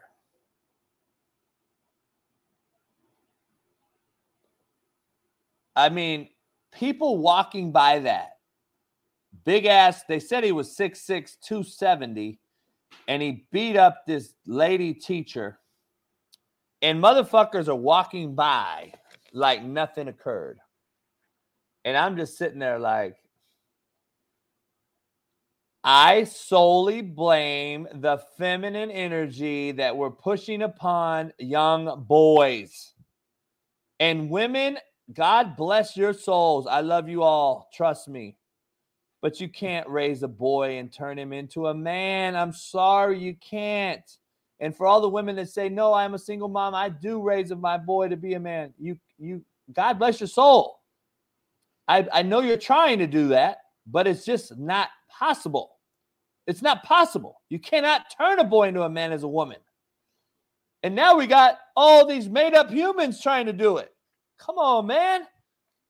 A man can turn a boy into a man. He can also teach a boy how to be a man by how to treat a woman. You guys think you're taking the W-O off of man. Woman. No, it's not. It's woman. Let's keep the W and the O on the shit. Please, let's keep the W and the O on the ladies. We don't need more men or made up human. Fuck, dog.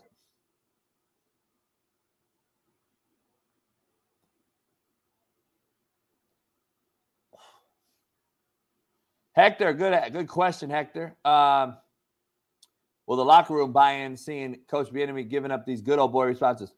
No, yes. You know why? Because off the record, Hector, outside the camera, he's going to get in their ass, and they're going to know real quick. Real is going to recognize real fast. And he's going to motherfuck them right from the gate. I already know. We're very similar in how we approach shit.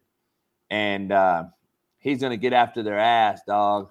He'll get after their ass real quick. So Whitlock was on my show. I had Whitlock on the show. I'll get him back on. I'm sure I'll be back on Monday. Man, I don't think we're going to hold beef. So, you know, but the made up humans, man, are unbelievable. This is what we have now. We're made up, dog. We're made up humans. That's just what it is nowadays. We're just a bunch of made up humans. I mean, let's be real. Let's be real. Trans people that we're inspirational. Is that not a made up human? Like, what the fuck is that? Is that not a made up human? Come on. Is that not a made up human?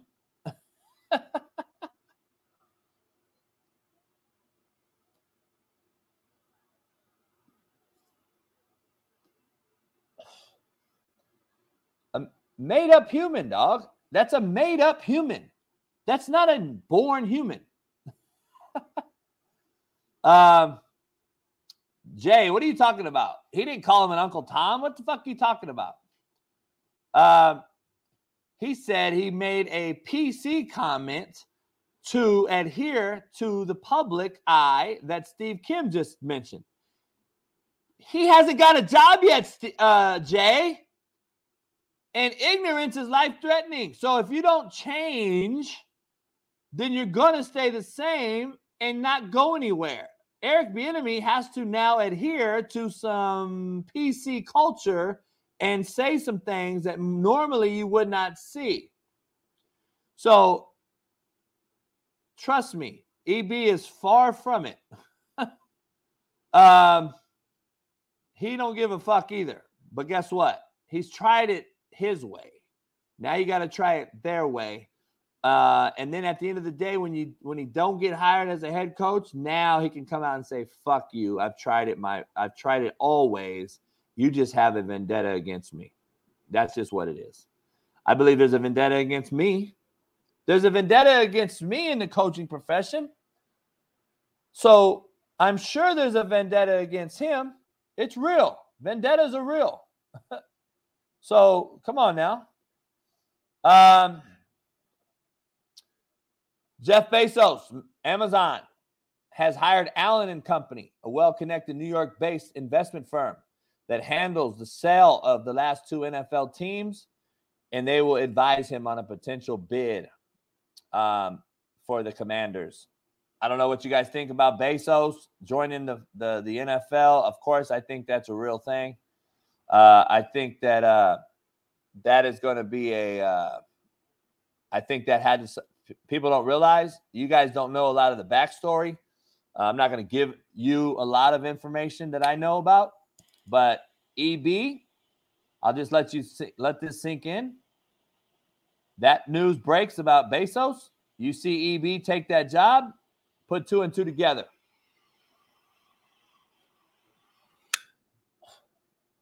Would you not want to work for the richest man on the planet? You guys got to start thinking out the box, dog. You guys got to start looking at things with a different light. You got to start looking at shit differently. Open your eyes, open your ears, listen, don't just hear. There's more to it. I tell you, Bezos will be the owner. Bieniemy, in my opinion, will be the head coach of the Washington Commanders, whatever the team's name will be. And Ron Rivera will step down either due to failure, health, or succumb to the overall media bombardments of Eric Bieniemy being there now.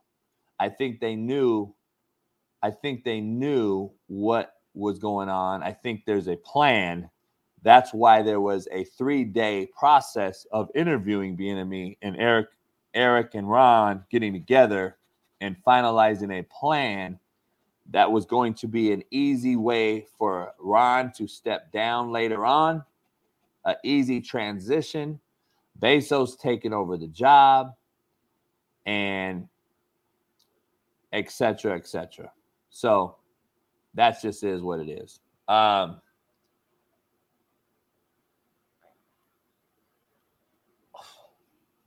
Who's not the biggest shareholder? What are you talking about? Scared of Aquaries? What are you talking about? Ron Rivera could step to the front office. If Bezos buys the team, why would you not? Why would you want to leave that? Why would you want to leave the billionaire?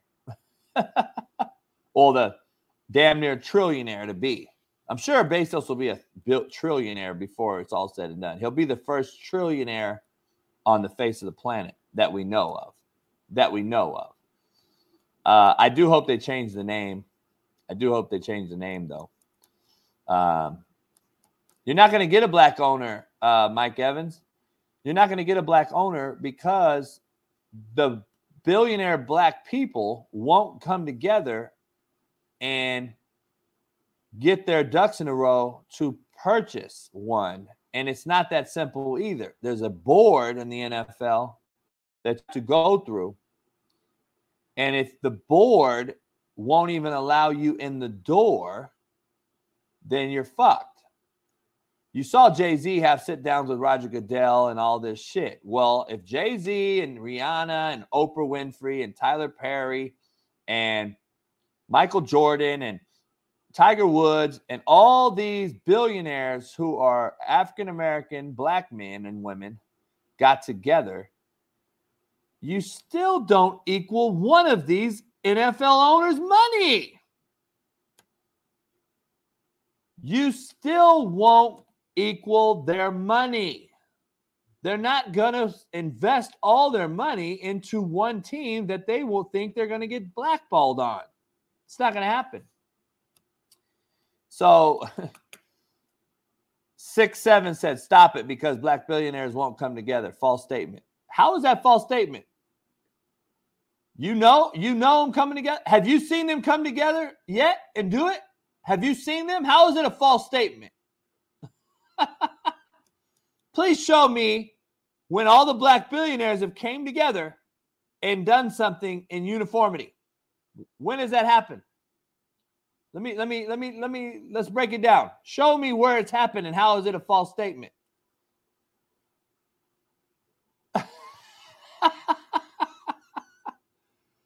You motherfuckers just talk, homie. Show me when it has happened, and then you can say it's a false statement. You just talk. You got excuses, homie, for excuses. You're just hopeful thinker. You're wishful thinking. No, there will. That's a false statement. It's not a false statement. As of today, right now, it's a true statement. So I want to know when all the black billionaires have came together and said, we're going to buy a franchise. Show me.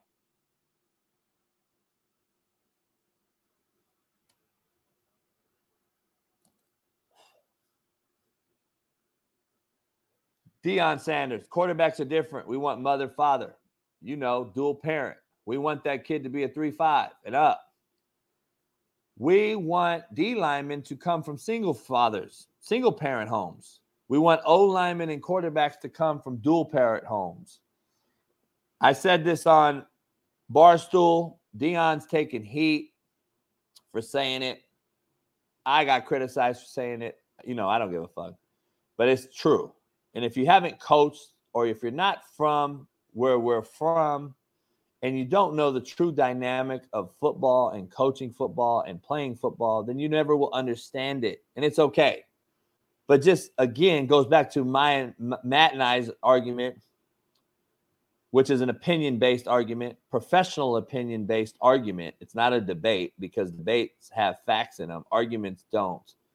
My opinion is, again, if you did not play, if you did not coach, you don't know the ins and outs, the intricacies of what goes in this thing.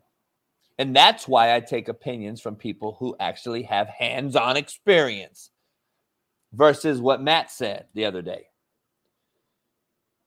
Matt will be back on Monday. He's had a hell of a snowstorm dealing with his kids. Talked to him this morning. 6-7, I think you're just talking, but it's okay. You just are talking and you just want to be heard, but you don't really listen. You just want to talk. That's why I do believe, man, sometimes, dog, we were made with 2 ears and 1 mouth for a reason, but we don't ever think about that. We don't ever think about that. I think we do need to listen more and not just hear, but it is what it is. You guys act like Beyonce and Jay-Z and Dr. Dre and Oprah are going to outpower Walmart and the Waltons.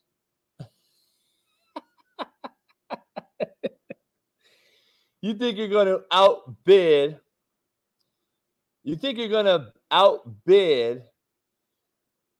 Jerry Jones? Homie, it's not only his own money and their money, it's all the money that they have in the good old boy system that's going to back them up. And until you get a uniformity in the black billionaire community, you're not going to ever get ownership in the NFL. They're not even going to let you in the building. I've been told, just so you know, I've been told 6'7". I really don't give a fuck, dog. What you say? I don't even know what you're saying.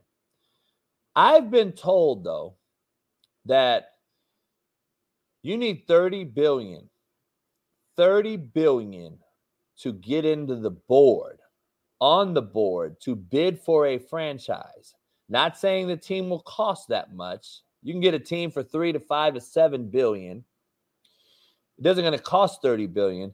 But I've been told you need $30 billion to get into discussion because they must know that you have liquidity and excess money to cover downfall or failure, meaning low attendance, upgrade on facility, stadium rebuild, marketing, etc., player salary, coaches' salaries. You have to have in excess of $30 billion to gain a board seat. So do the math, come together, let me know when you know that there's some black folks out there with that much money who will come together and fight for a seat in the NFL's hierarchy. And when that happens, let me know. Period. Hey, 6'7", each his own, dog. I appreciate you coming on, but I'm just letting you know. Don't say I made a false statement when it hasn't been proven yet. Show me when they have come together and done what I just said. So how is it a false statement? That's all I'm asking you. It hasn't happened, so it's not a false statement.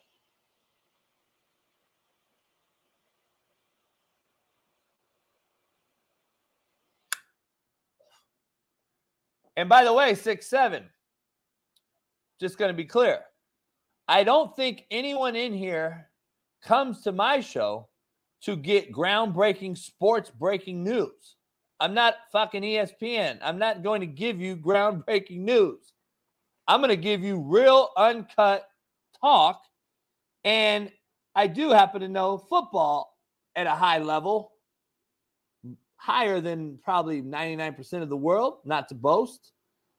But if we do talk football, like Sean Salisbury and I do, then people that want to learn that come over too.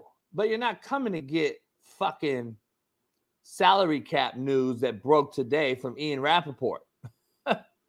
Sorry, I'm not giving you that. And I don't say that I am. I don't try to do that. I don't want to do that. I'm not big enough to do that.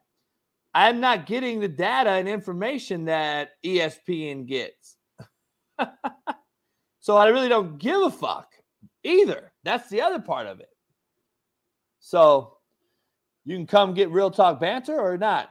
Davis Webb, 28-year-old former Giant quarterback, has been hired with Sean Payton to coach Russell Wilson.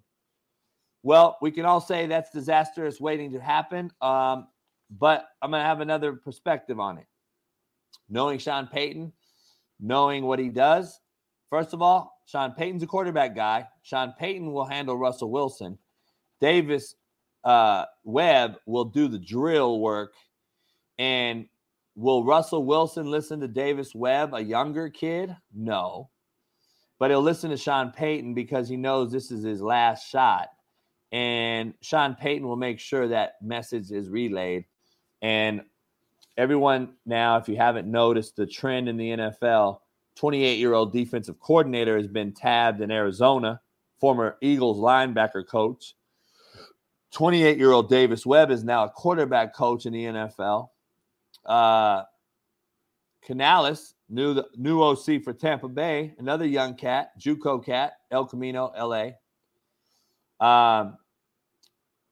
It's a trend going young.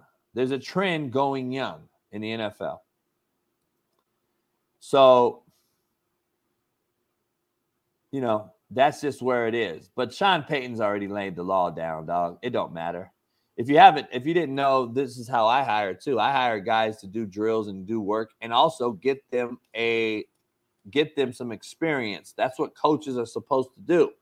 Coaches are supposed to get you where you could not get yourself, not just the players, but the coaches. I got 13 coaches, Division I jobs.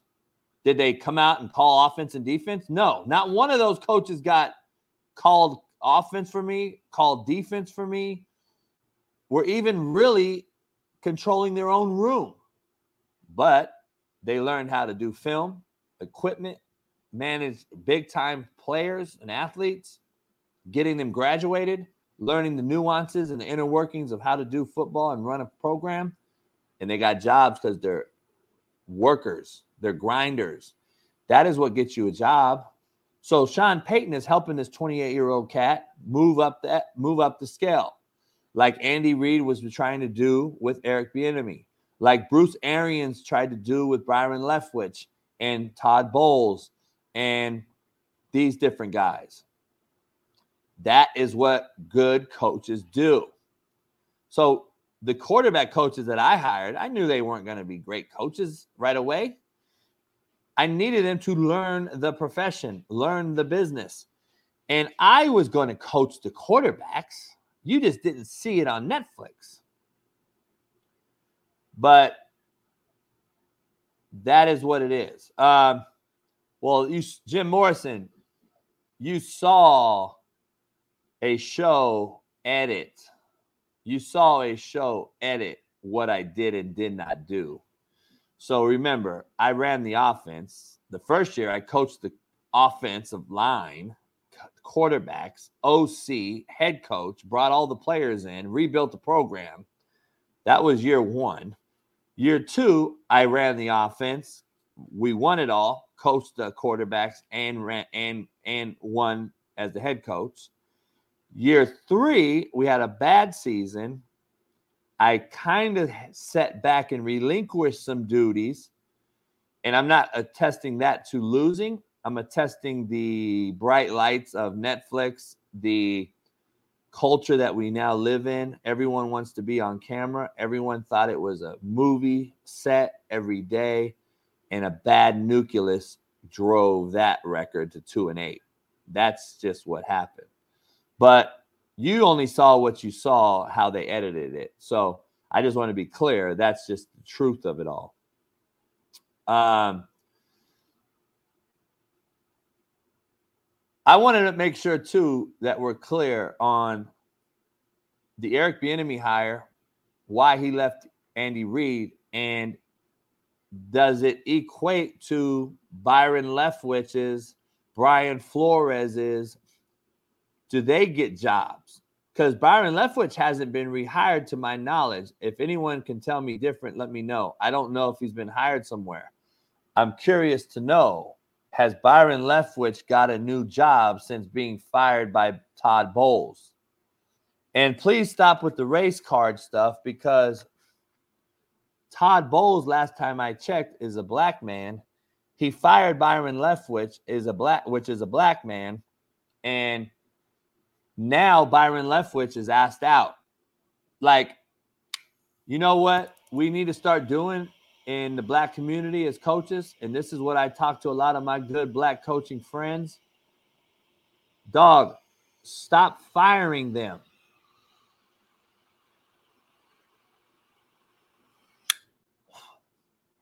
Stop firing each other.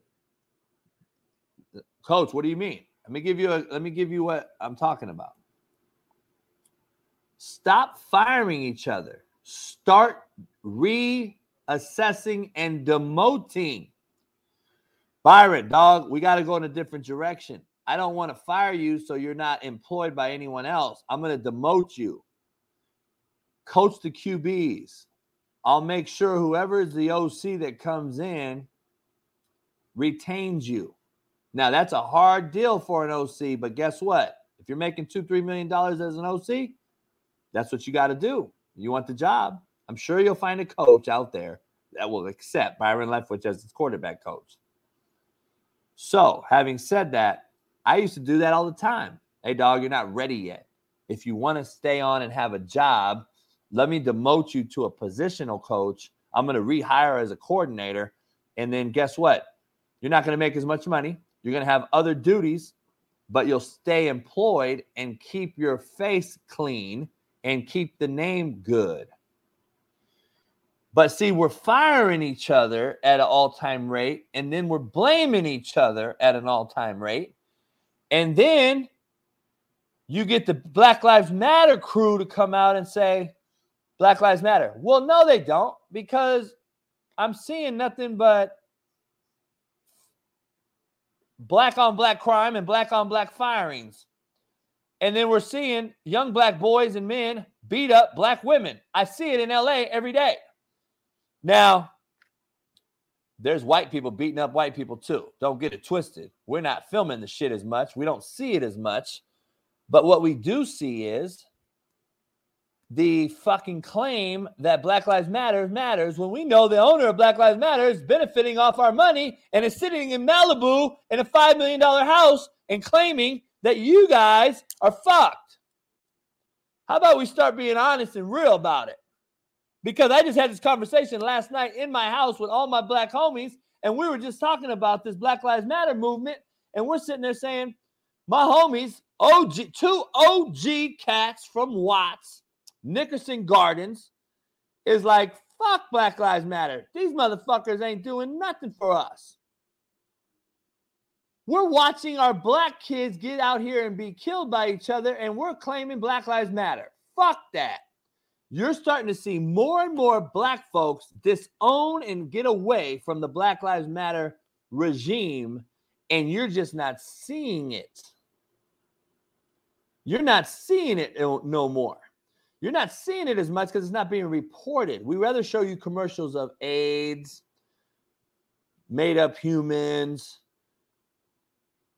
all these different movements, LGBTQT, fucking all these different commercials you're seeing in your face every day because you watch all this fucking shit and you're not seeing nothing. You're not seeing you're not seeing no real shit about what's really happening in the real communities of the black communities. You're not. Because I'm in tune to the real black community. And they're not fucking with Black Lives Matter no more. They know it's a fraud. But what do I know, dog? What do I know? Y'all know better. You'll all come out and say, oh, JB talking shit about Black Lives Matter. Yeah. I wish I would film talking to real ones, but they don't do social media. They don't do that shit because they're real ones and they don't want to be known. But we had great conversation, dog. And Steve Kim happened to be in here with one of them and happened to see it and was like pointing out this. And my homeboys are pointing out that. And this guy's pointing out this. And my homeboy's pointing out that. And, you know, all the real ones in here, any black male in this room or female, you guys know the real. But Stephen A. Smith reports otherwise. So you guys believe Stephen A. Smith because he's on a big network. I mean, let's just keep it real. Ask Marcellus Wiley, dog. Ask real ones. You just happen to see a white boy from the hood talk about it, and the real ones know me. They're not going to trip. The fake ones that don't know me are going to be like, JB, shut the fuck up. I don't worry about race. I don't worry about it. I don't ever have to worry about it because everyone knows. I'm globally known about the race card. Don't get it twisted. Good luck pushing that shit on me. You have no shot. So I'm going to always talk about the shit that's real. And I'll be in a barbershop later on today. I'll be in a barbershop later on with all my black homies, and we'll be talking about this shit and arguing about it, just so we're clear. Blake Rexman, another dick rider talking shit. He don't know nothing. But, you know, first of all, if you don't know me by now, trying to be something is the furthest thing from me. I create more leaders, not more followers, dumb fuck. Unlike you. I actually have a thumbprint on the community, unlike you. Hector, this motherfucker just talking. He don't know. He just talk shit. He needs to be heard because he's down in the basement sucking on his mama's titty.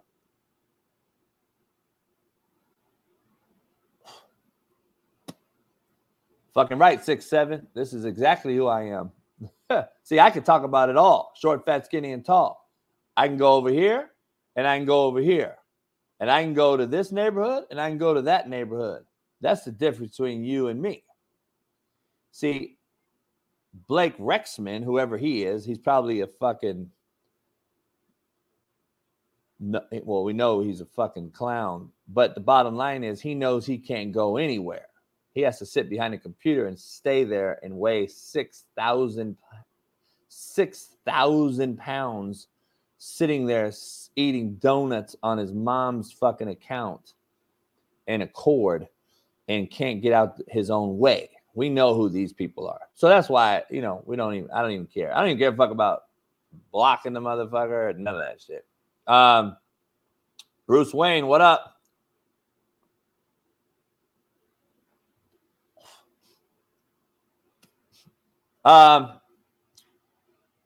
Yeah, lots to discuss. This is what I want to get to some football, though, real quick.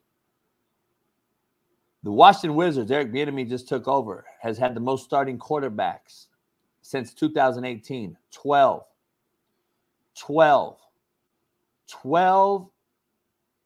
quarterbacks. That is going to be the challenge of Eric Bieniemy over all else. Please make sure we're clear.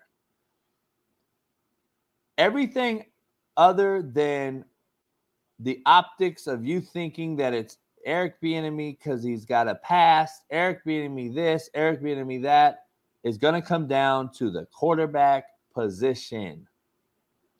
The quarterback position is going to be the single biggest factor that allows him to succeed. Period. Yes, Washington has 12 quarterbacks. The Bears aren't even on there. Remember, the Bears had Trubisky for a few. Fields is now entering year 3. Prior to Trubisky, you had what's his name? Slapdick with the big arm. What's his name? Him and his weird wife. Forgot what his name was. I'm going to tell you right now. Let me give you a little insight on the Wizards. That's what the Washington should be called, the Wizards. Let me give you a little insight on that deal. I would not bank on Sam Howell being the starter. Jay Cutler, yeah. So Jay Cutler was there for a while. And then you had Dalton for a minute. I would not be surprised, or I want you not to be surprised, if Sam Howell's not the starter. Sam Howell I don't believe will be the starter. I think that the 3-day interview process that it took Eric Bieniemy and Ron Rivera to come up with was a talk about, do I have to start Sam Howell?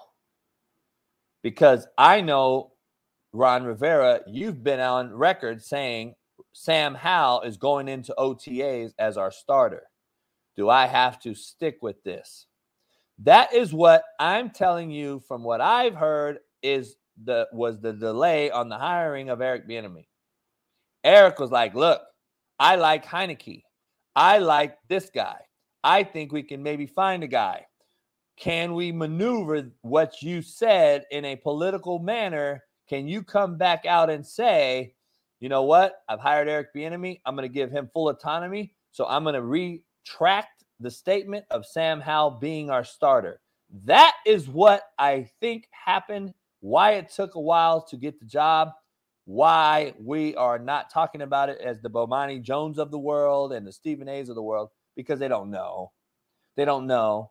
And I'm not saying I know more than all of them and everything like that. I'm just telling you, as a guy that knows some people, especially the main guy involved here, Sam Howell is not the guy. And if he's not the guy, EB wanted to make sure he had full autonomy in saying, listen, Sam Howell ain't better than Heineke. Sam Howell ain't better than this guy. Because we know Wentz is going to get out of there. And can they bring in a guy? Can they bring in another guy? Because we got free agent market about to hit. We got tagging going on. We got all these other things that are happening. And let's be honest. Let's be honest here. All right. Heineke won 5 games in a row, put him in the playoff picture. And I don't know why they went back to Wentz. Heineke wasn't producing. I get it late in the year, but I don't know why he went back to Wentz. That didn't help at all. So let me throw this scenario at you.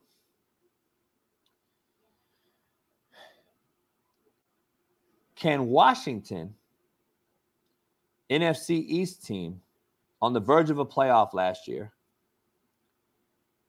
get into the Lamar Jackson sweepstakes? Can they get into the Lamar Jackson sweepstakes and then give EB an offense that is more similar to what they were doing in Kansas City, which I'm on record of saying more gimmick style to create an offense based on your personnel? Right now, Eric Bieniemy is going to struggle calling an offense with a pro-style guy like Heineke and Sam Howell. So now I'm giving you real football talk, okay? So we're clear.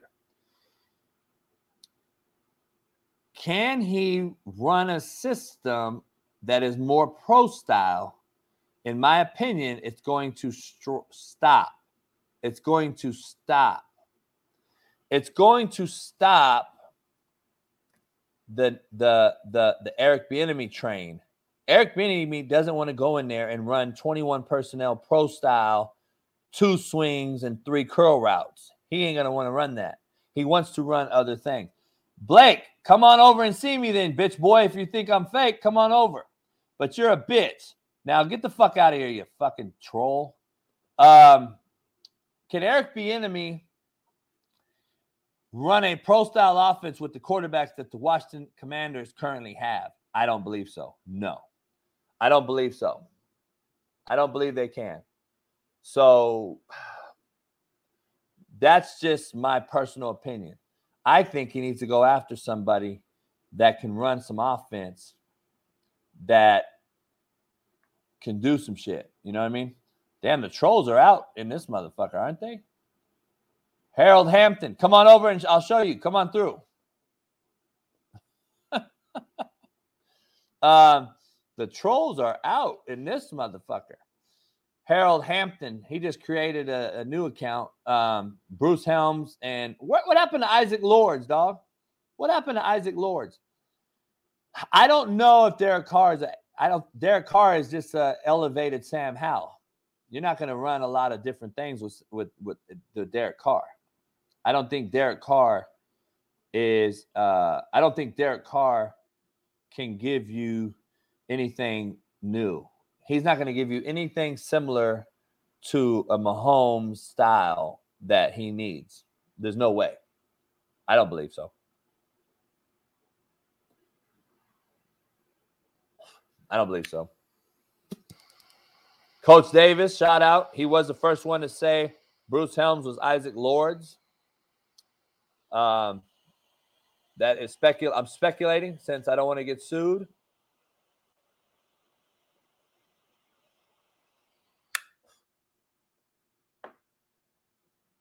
Number 1 pure passer in this year's draft, I would say, is Bryce Young. But now you're going to get knocked off. He's going to get knocked for his size. Pure passer, I believe, is him. Biggest upside is probably C.J. Stroud as far as size, physical attributes, etc. I would say it's C.J. Stroud. But I don't know if C.J. has the it factor that Bryce has. That's my personal opinion. So we'll see. The second part of this thing I was talking about the quarterbacks is Dak Prescott. I don't know if you can re-sign Dak Prescott to another deal, especially with Zeke on the outs. Scouts and analysts are all agree that Ezekiel Elliott has very little left in this tank. Legs are shot. Only chance at not making the league minimum is to stay in Dallas. Zeke is set to make $16 million next year. $16 million. There's no way you can pay Zeke Elliott $16 million. No way. There's no way you could do it. There's no way you could do it. I think you got to get rid of Dak Prescott. I think you got to try to get into the CJ Stroud sweepstakes. You play a guy like Cooper Rush, who I think is efficient, but that'll never happen because the Cowboy fan base will not allow Cooper Rush, Opie, the poor man's Andy Dalton, to be the face of the most recognized football franchise in history, the Dallas Cowboys. I don't believe that will happen. That is what I truly believe. That's what I truly believe. I can't wait to have Chase Sr. on next week. He made a video of getting rid of the mush push, the bush push, the quarterback sneak that the NFL now and the Eagles have made popular with the motions and the tight end behind and the push in the back. Sean Salisbury and I broke that play down in totality as to why we think it's bad for football, why we think it's bad for the Q, why we think we're not going to say an unfair act, but it is definitely falls under the definition of a clear and distinct advantage, which equals a penalty. That is by rule, not my rule. The NFL rules and bylaws state a penalty is something that requires a clear advantage or a distinct advantage over another player. That is clearly what is going on with the mush push quarterback sneak. So I can't wait to dive into that next week with Chase Sr. as we're going to break that down. Well, Dean, I'm only on his show on Mondays, dog. Mondays hasn't came again. So if I'm not on Whitlock on Monday, then worry. But if I'm back on Monday, don't worry.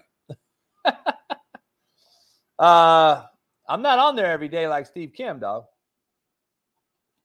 I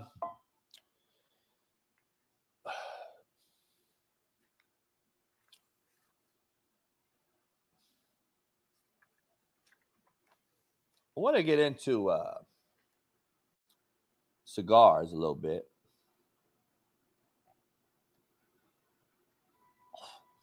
I'm going to get into cigars at the end of the show. If you haven't watched the Whitlock interview, go watch it. It's on my show. And he also put it up on his show. Anyone that likes cigars in here, let me know. If you want to know how to cut one properly, how to light one properly, how to pick your cigar for your liking, let me know, because I'm gonna do something of that shit later on in the weeks to come. I'm gonna break down how to cure a humidor. You see my humidor behind me, the big one over there, holds 5,500 cigars. Holds 5,500 cigars. Landon Pryor said backwoods only. I don't even see backwoods was never even a term back in my day. You guys started naming weed backwoods. I don't know where that came from. By the way, I have no idea where that shit came from. But you know, it is what it is. Yeah, I would not put Dak above. I would not put Dak above Jalen Hurts at all. Dak's not even in my top 15 list right now. So just throwing that out there.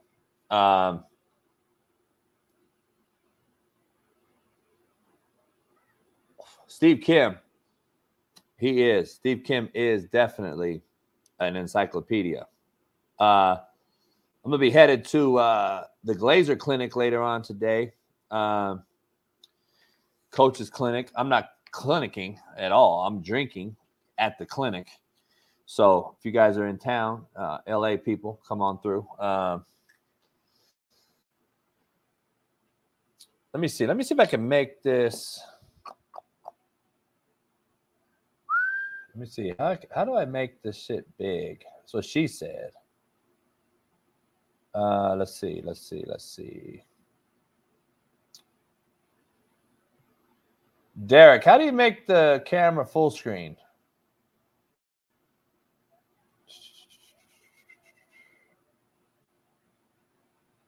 I have no idea how to do it. Shouldn't be that hard. I wanted to make it full screen. Derek, if you're in here,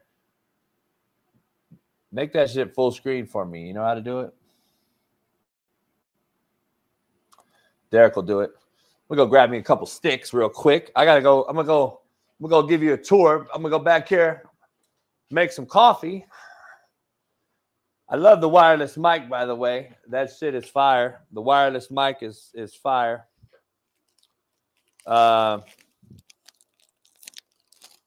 You hear me eating?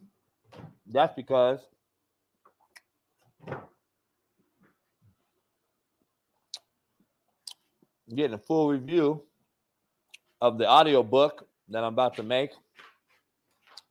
It's going to be the realest audiobook ever. Fuck. You got no fucking water back here? God damn it. Can't make no more coffee, man. Fuck.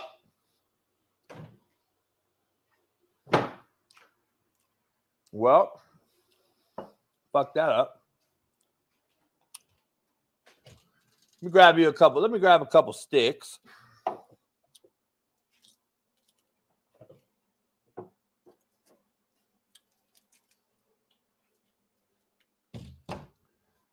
Man, that's heavy. Full of sticks in there. All right. Get to my cigar cutter. All right. Trip this out. 6'7". 6'7". I gotta know. You just like being entertained, or are you a dick rider that's just gonna be like condescending and talking shit? I gotta know. What kind of cat are you, homie? You're a member, dog. You should call in.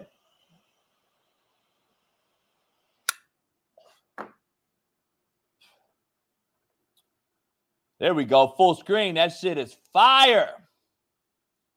I like the full screen look. Anyone want to call in, chop it up? I'm going to put the link in the chat right here while I show. I put the link in the chat. Members, call in. I'm going to show you guys how to cut a cigar and what to look for. So real quick, see this cigar right here? It's really light. This is a pussy cigar. I don't like them. They're light, but they're really good. All right. This is a Rocky Patel. It's a very good, real mild cigar. You smoke this cigar in the morning with coffee, at night with wine. If you guys like wine, this goes with the wine. It's too light for me. This is me right here. This is a Brick House Mighty 580. This is a Maduro Brick House. This is a stick that's strong. Very, very strong cigar, by the way. I'm not muting shit, Caleb McLean. You got me fucked up. You paying my bills or something I don't know about, motherfucker? So let me go back to this. This is what I do to cut a cigar.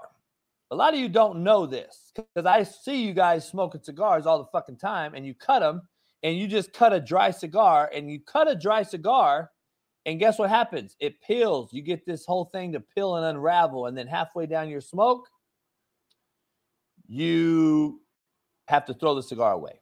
So, lick that bitch. That's what she said.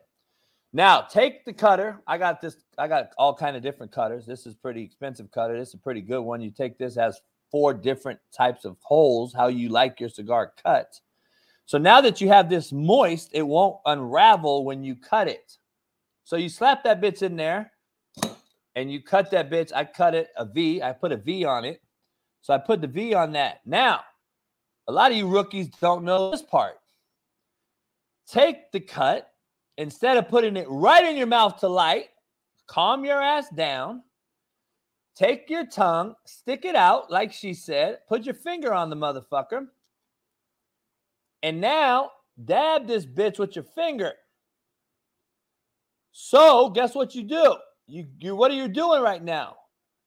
Now look at my finger. Look at that. Now it's got the shit, all the excess particles that you don't want in your teeth on your finger. So I do that a few times. I get it up in there, finger fuck with my diamonds. So I'll get that on there. See, the second time's not as much. See that? I'll do it a third time just to make sure, right? And now look, nothing. So you're getting some Cigar 101 training right here. So now it is ready to light. Now it's ready to light. Bree, yes, we are talking about cigars. Stop it. You know we are. So then when we light this bad boy, I want to be clear, I'm not lighting that cigar right there yet because I'm going to light that shit when I travel to Orange County later on for the Glazer. So what you do is you take the cigar and you want to light it evenly. So when you smoke it, you're lighting this bitch and you're turning it in your fingers.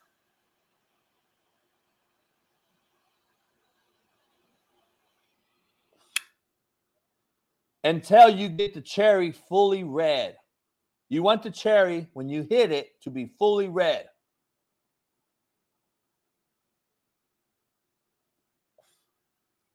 You want it red so it doesn't burn unevenly. Because if you burn it unevenly, you're going to get the part of the cigar to start burning down the side, and you want it to burn evenly so you don't fuck the cigar up and have an ash sticking out halfway and the other portion of it not being burned. So that's just a wasted cigar. I hate giving out cigars, which I have 3,000 of them in here. I hate giving out cigars and motherfuckers don't know how to smoke and fuck them up. And then I see half-smoked cigars sitting in the ashtrays all over my parties. And I'm like, why'd I give you a fucking cigar? Motherfucker, you don't even know how to smoke it. And you wasting my shit. So I'm going to start charging motherfuckers for cigars around this bitch. Yes, you have to have certain gas. Yes, you have to have butane, dog. What's up, Ashley? You got to have butane. Got to have butane. You got to have butane in that bitch. I got different. Look at how many. I got so many different lighters, dog. Look at that motherfucker. That bitch will light your face on fire. I got all kind of shit like this. I got all kind of different lighters.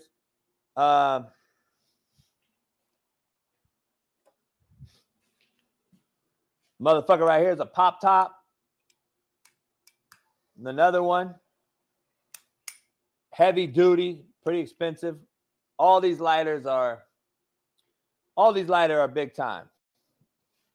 What's up, Ashley? Callie. Come on, Ash. Come on, Callie. Come outside.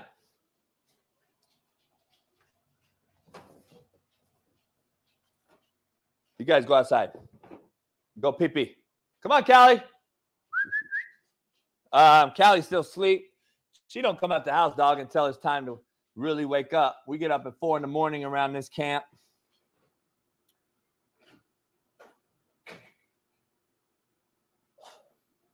I smoke 560s, dog. 5-inch long or 6-inch, 6x60s. 60s the ring gauge.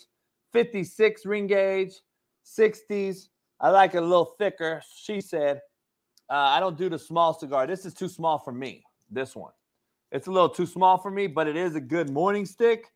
Because if you drink, I'm going to tell you right now, I get fucked up in the morning in here on the show.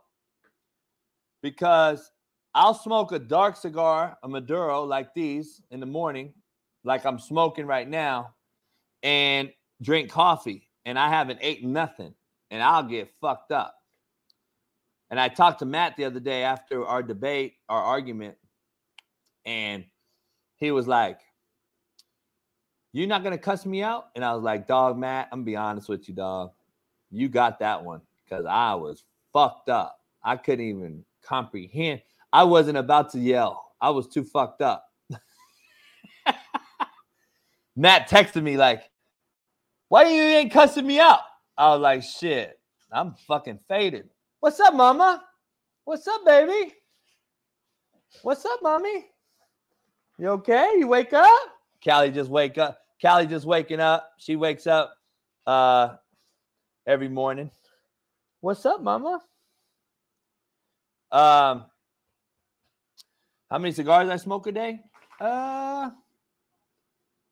It depends, dog. It depends. If I take a drive and I go, the cigars make you a little buzzed. What? Shit. Please.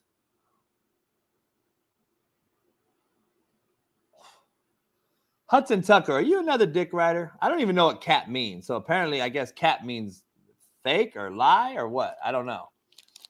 If you don't, you must not know me. If you think that I do anything that's cap, you're a fucking idiot.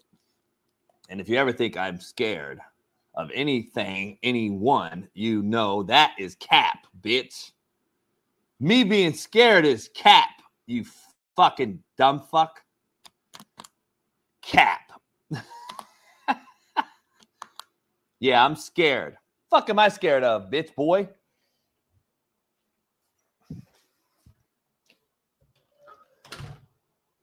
Pass me the hookah. You guys know about the hookah? Look at that shit. I got this donated. I don't even know what it's about. They say you can put your weed in here, all the shit you want. I don't fucking smoke weed, so I got my wine rack in here, and I got the bell. Huh. That's cap right there, bitch. That's fucking cap. Go on over to CanadipCBD.com. Get you some Canadips. Use my promo code Coach JB. Go get you some. I got to clean the poker table off today. Sunday, we got a little poker play. If we play. The Glazer Clinic is this weekend in Irvine or Costa Mesa. I'm going to head out there today and check it out. Do not ever inhale a cigar. If you inhale a cigar, you're going to throw up. Don't do it. Who asked if I need an American Bully? Who just asked me if I needed a dog? Who the hell just asked me that shit? Are you fucking kidding me, dog? I sell dogs. What do you mean? Why would I fucking need another one? I got a fucking $70,000 Tri-Merle sitting right here. You don't think I'm going to breed that motherfucker? You crazy as hell. Callie, what's up, mama?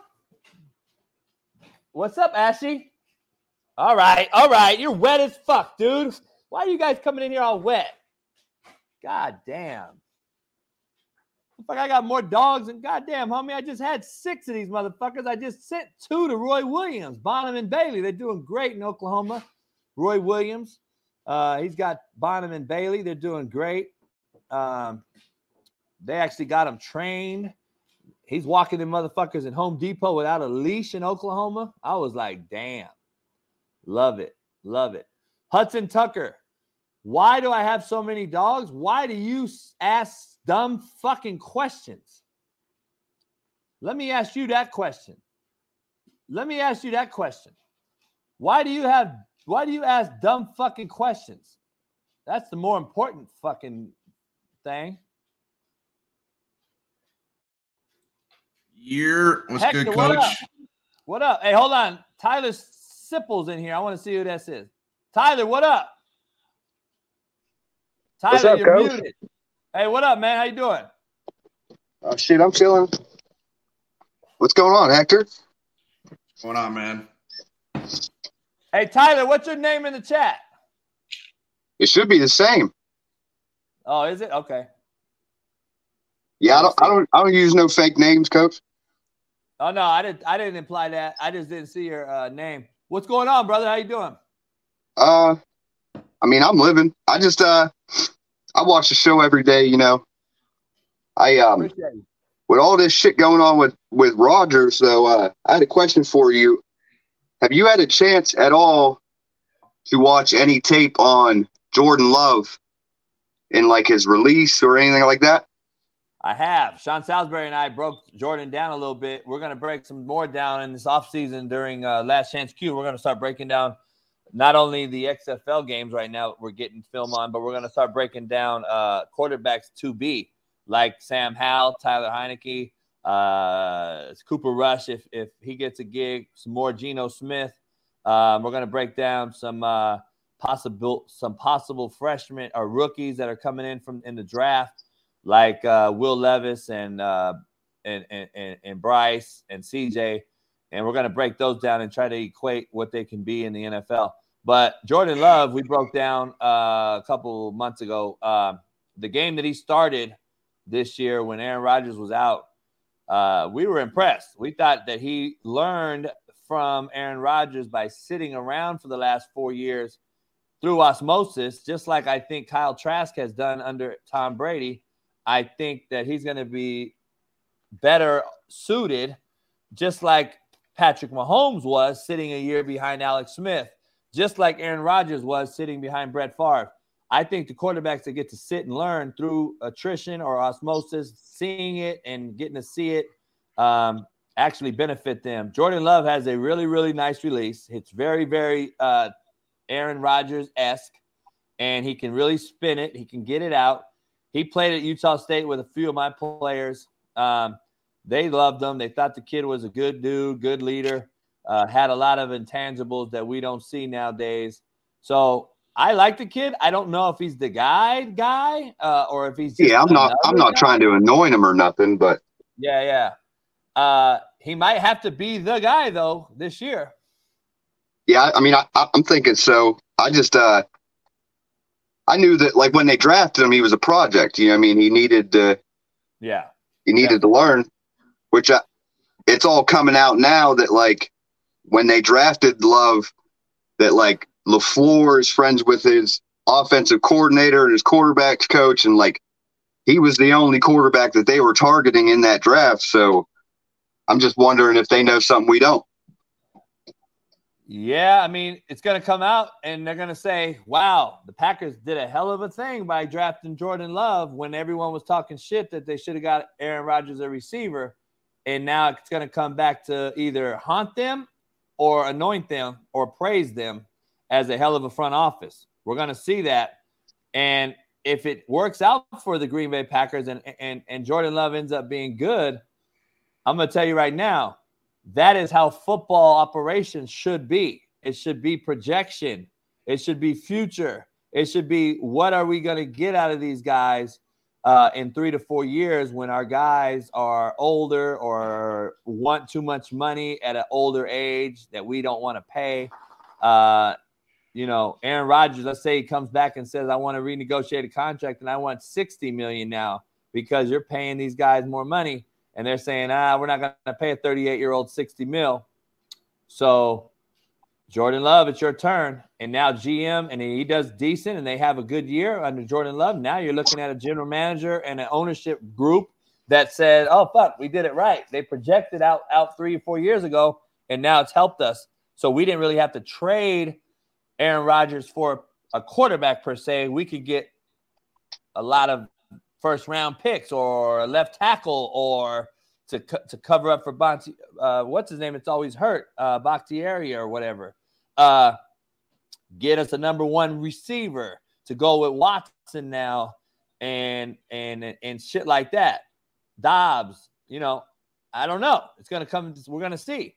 Aaron Jones renegotiated. He's down to stay. He's down to stay and maybe build the roster around similar to what Tom Brady did his whole career, sacrifice lower pay to get better players. You're not going to see that too much, but he praised Aaron Rodgers for that fact. So we'll see. So do you think, like, let's say hypothetically Jordan Love works out and he's a good quarterback. Do you think that changes like GM's minds around the league that they start? Because I mean, that'd be two quarterbacks back to back that the Packers have done that, followed that model, and it worked out. Do you think it has ripple effects throughout the league? Yeah, I don't know, man, because I don't know. This is the thing. Right now, 4 years ago, this was a thing. You got Jordan Love in the draft instead of a receiver. Right now, I don't see them doing this model anymore because it's a what have you done for me business. They want an instant impact. They have to get bad organizations to fill stands, to pay salaries, similar to what Houston's going to do. I doubt Houston drafts anyone other than a QB, which is going to be their fourth QB on their fourth coach, and their roster is going to stay the same. And now you're battling with a rookie quarterback with a bad roster. I don't know if the GMs care. I think it's about money. Money talks. They got to fill the stadium. They got to sell tickets. And by doing that, you have to draft CJ Stroud. You have to draft Bryce Young. You have to draft a big name guy coming out who's a quarterback. I don't think you can draft a quarterback anymore to sit behind a quarterback because there's not enough good quarterbacks to sit behind anymore. You don't have Aaron Rodgers in Houston. You don't have Aaron Rodgers in Washington. You don't have Aaron Rodgers in, I mean, you could argue Chicago, but I think they're going to stick with Justin Fields and try to build a roster around him, which I'm starting to lean towards doing. I think you should let Justin Fields do what he does because he's such a great athlete and just say, let's get him some O-line. Let's get him some receivers. Now let him die on the sword. Or let him drop his nuts and say, I am the guy. You just didn't have enough talent around me. It's going to be one of those two things. We got you roster help, and you're still shitty. Or you needed the help, and now you balled out. So that's going to end up ultimately defining the GM and the upper management in these organizations. So I just don't think you have enough good starting QB play to draft a guy to sit now. I think you have to draft a guy to play immediately. There is no more Tom Brady sitting there and Kyle Trask sitting behind him. There is no more Aaron Rodgers and Jordan Love sitting behind him a few years. There's no more Alex Smith and Patrick Mahomes gets to sit behind him. There ain't no quarterback. Even Lamar sat for half a year. Yeah, even Lamar. Exactly. Like what quarterbacks are out there that's on a bad team that's good enough that you can draft a QB to back up that can learn from him? What quarterbacks are out there? Because if Aaron Rodgers gets traded, you're not doing it. I think the Rams should think about doing it this year. Yeah, that's a good one. The Rams could possibly do it, but I don't think they have enough draft capital to move up and get anyone decent enough to be a future franchise guy because the Rams are so fucked up money-wise. They have so much to move around. Stafford, they are banking on gives them another 2 years, in my opinion. So I don't know. It would be interesting. Geno Smith, do you keep Geno and do you bring in a young kid in Seattle at quarterback? Do you go get a guy? They got the 5th pick. You can get a quarterback in that pick because not all 4 teams are going to take a QB ahead of them. So Seattle has a QB option if they want to take one. I don't know. I don't know how long. I think it'd be a great choice because that 5th pick's basically a surplus pick that they got from trading Russell. I mean, they still have their other pick. So I mean, if they don't think Geno is the 5 to 10 year long term, you can still give him a 3 to 4 year deal and then sign or draft somebody else. Yeah, that's an option. That is an option. I don't know, man. Denver's in a very peculiar situation. Like. I'm curious to see what they do. I'm curious to see what Indy does. I'm curious to see what the Texans do, and I'm curious to see what Seattle does because there's some quarterbacks out there that you could possibly get on a steal. And then the free agent market, Derek Carr is out there. Aaron Rodgers obviously could be one. You have – and I'm going to be honest, dog, I don't know if Tom Brady's fully retired yet. I'm not sold on it. I'm not buying it. I wouldn't be shocked if he's a Niner. I mean, that's just a bad look. He comes back again.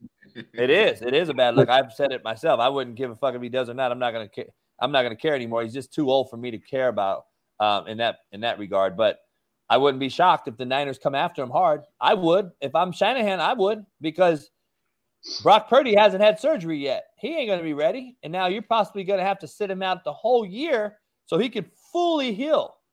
And now. You're going to lose Jimmy G. Trey Lance is unproven, injury prone, hasn't played in 3.5 years. That Trey Lance pick is looking real bad in retrospect.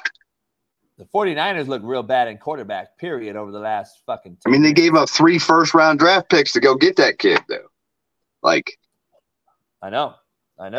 So, hey, man, I appreciate you, dog, calling in. Keep calling in. Absolutely, Coach. All right, brother. Good, Coach. Hector, what up? Man, been a while. Oh man, having my black coffee right now. Hey, I got a new coffee. I got a new way of drinking coffee. I got a new way, dog, to drink coffee. You should try it. Whiskey in it? No. It's a diuretic. It's a thinner. It cuts fat, even though it's going to sound like an oxymoron when I tell you what I'm putting in it. I learned this on a trip to Vegas with Pat Perez, this dietitian, this guy that trains professional golfers, and it's Pat's old swing coach. Him and his nutritionist we were hanging out with. He kept ordering this coffee, and then he ordered the 2 things I'm about to tell you, and I'm like, the fuck is this? And I need a little sweetener, like a little vanilla cream or something. I stopped the black coffee straight years ago. I was like, fuck, I now I need a flavor because I smoke cigars with my coffee usually. So, dog, now I eliminated the sweetener and I add honey and a spoon of butter. Okay, yeah. Yeah, Dog, that shit is crazy. Yeah, I know about that shit. Like and also coconut oil is another popular one. It increases metabolism. It fucking is a diuretic. It's good for the pores. It opens up your fucking capillary arteries. I'm like, damn. It dilates everything. Opens up blood flow. Are you going like the extra step too and getting like the grass-fed butter? Fuck no. I'm doing what do you call it? What is that old butter? Crock. You wanna go in? Come on. Crock butter or whatever. Callie hates the cigar lounge, dog. She fucking hates it in here. Yo, Coach, I got 2 things for you. So right now I'm taking like a data science course. I'm getting into kind of like machine learning, computer coding. And one of the studies that came up was talking about the Rockets in 2018, how they started to implement like data analytics, and the computer was telling them that the most valuable shots are a 3-pointer, obviously, and a not a dunk, but like literally right next to the basket. And everything in between that is not valuable. So I was like thinking, I'm like, damn, like everyone's kind of saying how like the Steph Curry's kind of changed the game. And then I'm like, has it been the fucking computers this whole time? The Rockets in 2018 completely changed their approach, and I believe in 2018 they shot the most 3-pointers. Yeah. Because a fucking computer told them to, not the coach, a fucking computer. Dog, I'm telling you, that's who's walking the sidelines in football now. Staley's and McDaniels, they're not no football common sense guys no more. They're all based on computers and shit. And so I wouldn't be shocked. Coach, and even if you do have some fucking nuts and you want to go for it on 4th down to fucking make a statement, these announcers are going to be like, oh, the analytics told them to do that. Like they won't give credit to the coach even if it's his call. Because that's like the hot thing to talk about. Yeah, I know. It's fucked up. I don't know, man. This is a different world we're in. We're in a fucking weird world. Hey, your boy Logan Paul or whatever Paul that fights. He's fighting this weekend? I think so. I'm not a big boxing guy. So he's a boxing guy, not the MMA guy? Yeah, he's boxing. I just can't do boxing. like when I was growing up, I would watch like Miguel Cotto. Like he was my guy. Miguel Cotto was my guy. But after that, like, bro, like I'm like, I just didn't get into it. Then the UFC kind of changed things, a lot more exciting. 3 rounds, you could do whatever the fuck you want. You want to choke someone out, go for it. You want to knock someone out, go for it. A lot more exciting for me. So, hey, D Jones brought up a point on the chat. He said, "Why shoot a 22-footer when you can step back and shoot a 3?" This is the thing I was talking to buddy of mine about. We were talking about this. That is what happened about 7 years ago. They started putting in when they backed up to 3 or whatever. They were talking about, why are we shooting these mid-range shots that we used to shoot? And I think twofold. It's a cop-out, because now why not? If we're going to miss the 22-footer, we might as well miss a 3. If we make the 3, we gain a point, whatever. The issue is, I think they are happy with failing now, where back in the day, a 22-footer was a shot that they used to work. And now I think the skill set of basketball players in totality has digressed, because all we either do is shoot 3s. That's why you see free throw shooting is at an all-time low. That's why I think you see the mid-range game being just non-existent. And I think you see now that obviously we're in the biggest three-point shooting era of all time in the NBA. But I think also you have lost skill set around the rim. I think you've lost post moves. You've lost left hand skill sets. People don't use their both hands anymore.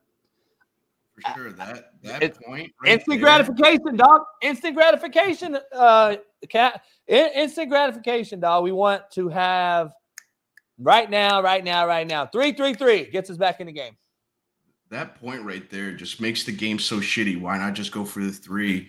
Like, you know how much of the game, of the court, like, you're not even taking into consideration? If you're just going for 3s, all you got to do is cross the half court and kind of do your thing. Like, and then, you don't make it. All right, we can just go for another 3. And that's what Steph does. That's what Dame Lillard does. That's what, all these dudes are doing now. Hey, that's the world, though.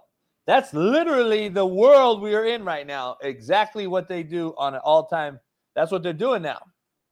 They're not going to go and get a job. They're going to steal your Amazon package. They're going to get what you bought for free, so they don't have to go earn that shit. Hey, instant gratification. Fuck it. Let's shoot a 3, and let's try to see if we can get back in it quicker. Let's steal your package and get back on our business quicker. We don't want to go work in McDonald's and make $15 an hour and have to go buy my kids baby formula. We're going to steal your Amazon baby formula. Also, like the XFL, fuck it. Let's go for it on 4:15. Let's have if we don't convert, our defense can back us up. And then wouldn't that kind of also form some sort of like shift in the locker room as well? Like kind of by the team. I was watching the XFL game last weekend when the All-Star game was on, and I had the NBA All-Star game on this TV. I had the big TV behind me, the XFL game with the sound, and then I had another thing over here. And I'm watching the game, and I'm sitting there looking at Embiid dribble the ball up court, go to the corner, and shoot a 3. And then I saw Joker do the same thing, and then I saw Bam actually take the rock, drive it, and score.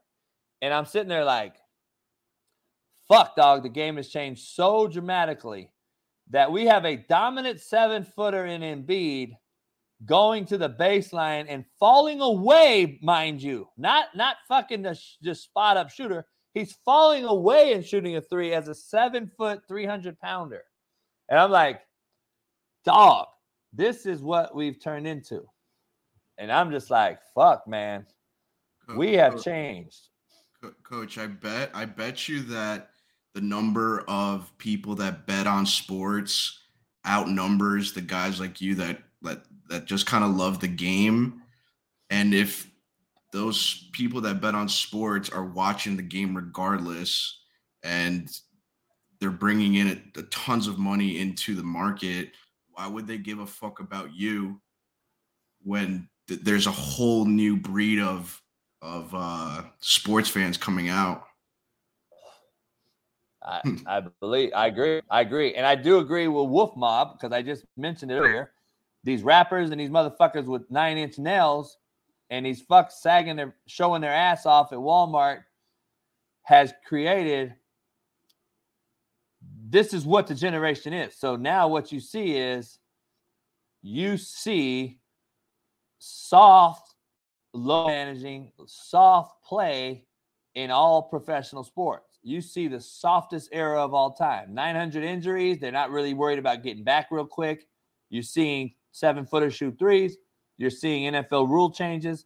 You're seeing go for it on 4th and 15. You're seeing all this from the cultural standpoint change the dynamic in sports. I don't care what we say. Gorian! What's up, Coach? Scan that fucking bed for me with Capital Man. What's up? Guys, I don't think that so much the NBA is not about basketball. It's about entertainment and circus, because they play too often. You want to watch real basketball? Turn on the Euro League when Barcelona played Real Madrid. Yeah, but nobody's going to do it because it's not what sells. Yeah, but that's real basketball. That's how do you they will die on the court for that victory, to get that ball. Hey, that Tom and Jerry shirt you're wearing, is that pre-fighting them each other or is that post? No, sir, that's old school, sir. So they used to hate each other when you were wearing that shirt. Yes. I wouldn't expect anything better, that's for sure. Of course. Yeah, it is. It is becoming. Well, first of all, the NBA All-Star was an all-time low rating the other day. That was garbage. That was absolute garbage. I can't watch it, dog. It's unbelievable. Steve Kim and I talked about that the other day. Yeah, they used to compete. Now it's not. And Hector just asked Gorian, how do you even watch that shit? You're a true sports fan. If you're watching G League basketball because it's better and it's more pure, then kudos to you, dog. I don't watch G League quite as much, but a lot of the guys that I do watch, they play Euro League and low-level European ball, which is absolute trash again, as far as, TV ratings and this, but it's pure basketball. And I don't blame the players of today. I blame the 2007-8 Phoenix Suns for this change, because it was Mike D'Antoni that started this change, and it never stopped. Well, you better go back, brother. You better go back to Paul Westhead. That's who Mike D'Antoni learned from. Paul Westhead goes way back. Do you even know who that is? Yes, sir, of course. Hey, he was at Loyola Marymount with Hank Gathers, rest in peace, who died on the court. Bo Kimball. Paul Westhead was scoring 150 a game in college. He even scored 135 on that great UNLV team that beat him like 160 to fucking 130. Imagine that being college. Yeah, exactly. Let me ask you this. Let me ask you both this, Hector. Do you think Phil Jackson could succeed right now in the triangle or a true motion offense nowadays? People wouldn't even buy in my opinion. I don't watch basketball enough to answer it. There is no structure in the game now, Coach. Yeah, I agree. You pop threes from half court. That's the game now. Yeah, I agree. Hey, Hector, you watching college basketball? Are you betting it? I have been watching college basketball a little bit. Right now, I haven't watched it. I don't watch it no more. It's too watered down for me. But based on what I'm seeing, I have to lean, and I'm a homer. I like UCLA is always my team. It's the greatest basketball program in the history of basketball, in my opinion. UCLA, I think, is going to win it all because of the returning team. The returners have been in the tournament. They've been in the Final Four. Jaquez and all those guys. I think they're they're going to end up – they've won 7 in a row. I think they're number 3 in the nation or whatever. I think that Arizona, UCLA, I think those type of teams, Alabama with the murderer and the other kid, I think can win in today's structure.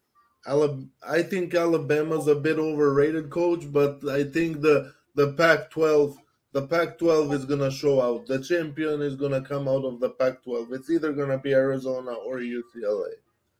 UCLA is plus 1,300 to be the champions in 2023. Who's the favorite? Houston plus 650. Really? Houston, Kansas, Alabama, Purdue, then UCLA. Wow. Purdue's another one. They are way overrated. Like, they lose within their own conference games that they shouldn't lose. You know, but that's what it is. Yeah. Well, hey, XFL, you betting it? I did last week. Hey, Hector, I'm telling you right now, Hector, one of my former players is a hot commodity in the draft in the DFS business. He Morgan Ellison plays for Seattle. He's a running back. He's a good guy to get. He splits time, but he gets big chunk yards, and he's a red zone guy. I'm gonna start betting him. He called me the other day. He was like, "You better start betting me, coach." And I'm gonna start betting his What's ass. his name? Morgan Ellison. Yeah. Oh, okay, I see him. And you could get him on the cheap, like $3,500. Yeah, he. I'm like starting to track the. I tweeted out a run. He made a run last night. I tweeted it out. He ran over a motherfucker on the sideline.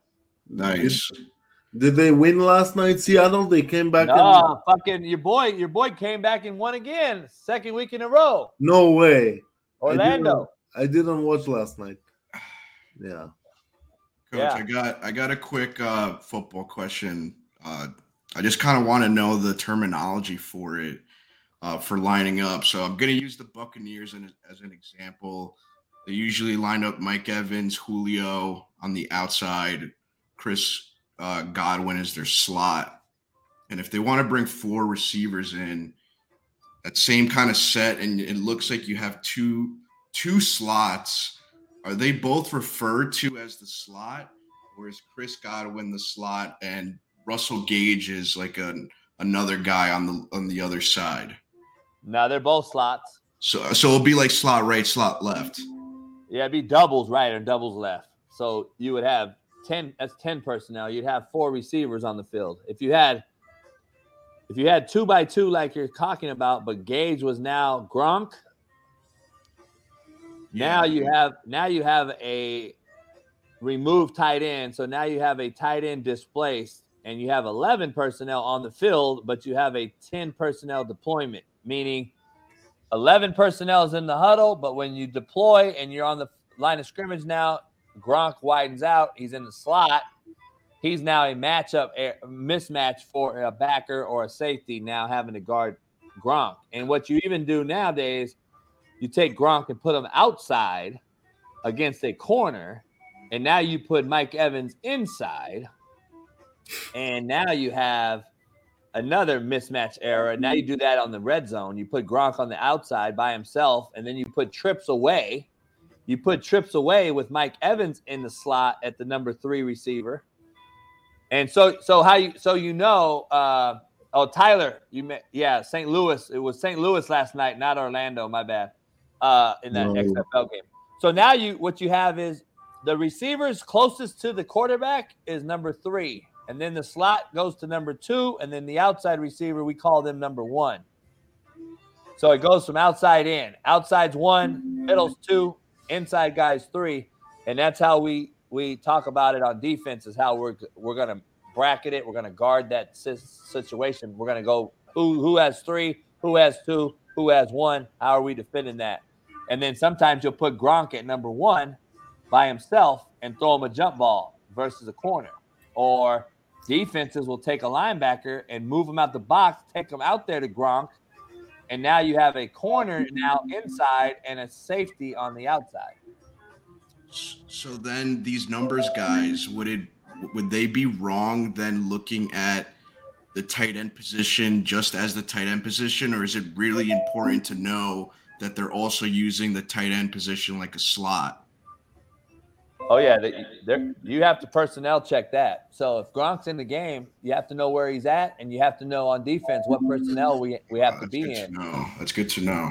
Yeah, hell yeah, that's huge. I just categorize it as like a tight end, but like Dallas Goedert. I was talking to you before the Super Bowl, telling you that Eagles, the Chiefs, you can attack them from the slot, but they don't have a slot. They use Dallas Goedert out there, so I really like Dallas Goedert. That was like my thought behind it.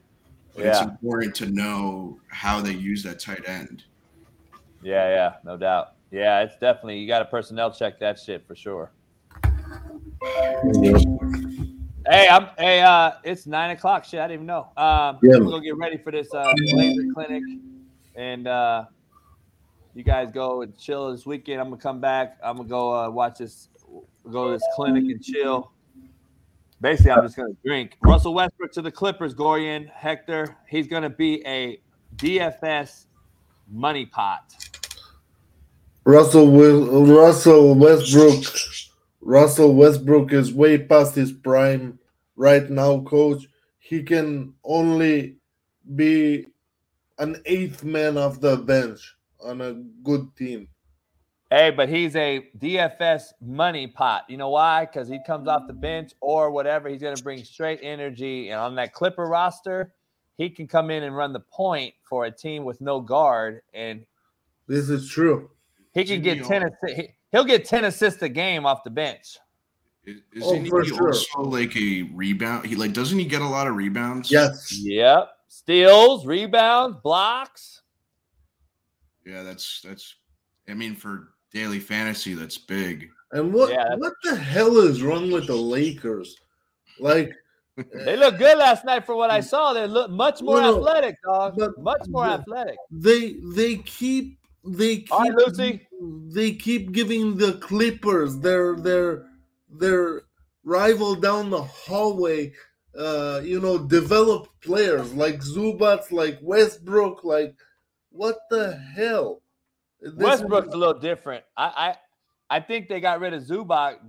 I wish they would have kept him, but they got rid of. Zubac is the man. I saw that kid play when he was 18 years old. Coach, he was a man among men at 18 years old. He was dominating. Yeah, I know he's good. I don't know. We'll see. Porzingis too. Porzingis is just an injury nightmare. They have a little different, very different game actually. Porzingis is a 3-point shooter more than play inside. Yeah. Zubats plays the big man game. He's a true big man. Yeah, I agree, but I don't know. This game's not really for that no more. So it is what it is. Austin Reno, become a member. Man, hopefully the internet's back up Monday better than it was today. I couldn't even show half the show because the shit is slow as fuck because of the weather we're having. So all you guys on the East Coast, enjoy the sun that we sent you. Yeah, but thank you for giving us your fucking shitty weather. It's still cold as shit here, even though it's sunny. It's still cold as shit. New Jersey's cold, Hector? Today was fucking brick. I was not ready for it. Oh, down south though, in the Carolinas below you, it's 80. But that's the Carolinas. Yeah, but usually it's not 80 right now in February. Yeah, okay, but 65 would be good too, Coach. Yeah, no doubt. Matthew Breeballs, these nuts, motherfucker. All right. Hey, I'll see you guys Monday, man. I appreciate you guys. Have a good one, man. Enjoy today. All right, Gorian. All right, Heck. I'll see you later on. Thanks for the knowledge. No doubt. We'll hook up later on. Peace. Yeah, we'll do more of it. Sounds good. Thanks, Coach. All right. Later. All right, I'll see you guys on the other side Monday, Menace Monday. Zach Smith will be back, and we'll get after it. We're going to start breaking down the draft. So I appreciate you guys. I'll see you on the other side. Stay safe. Peace.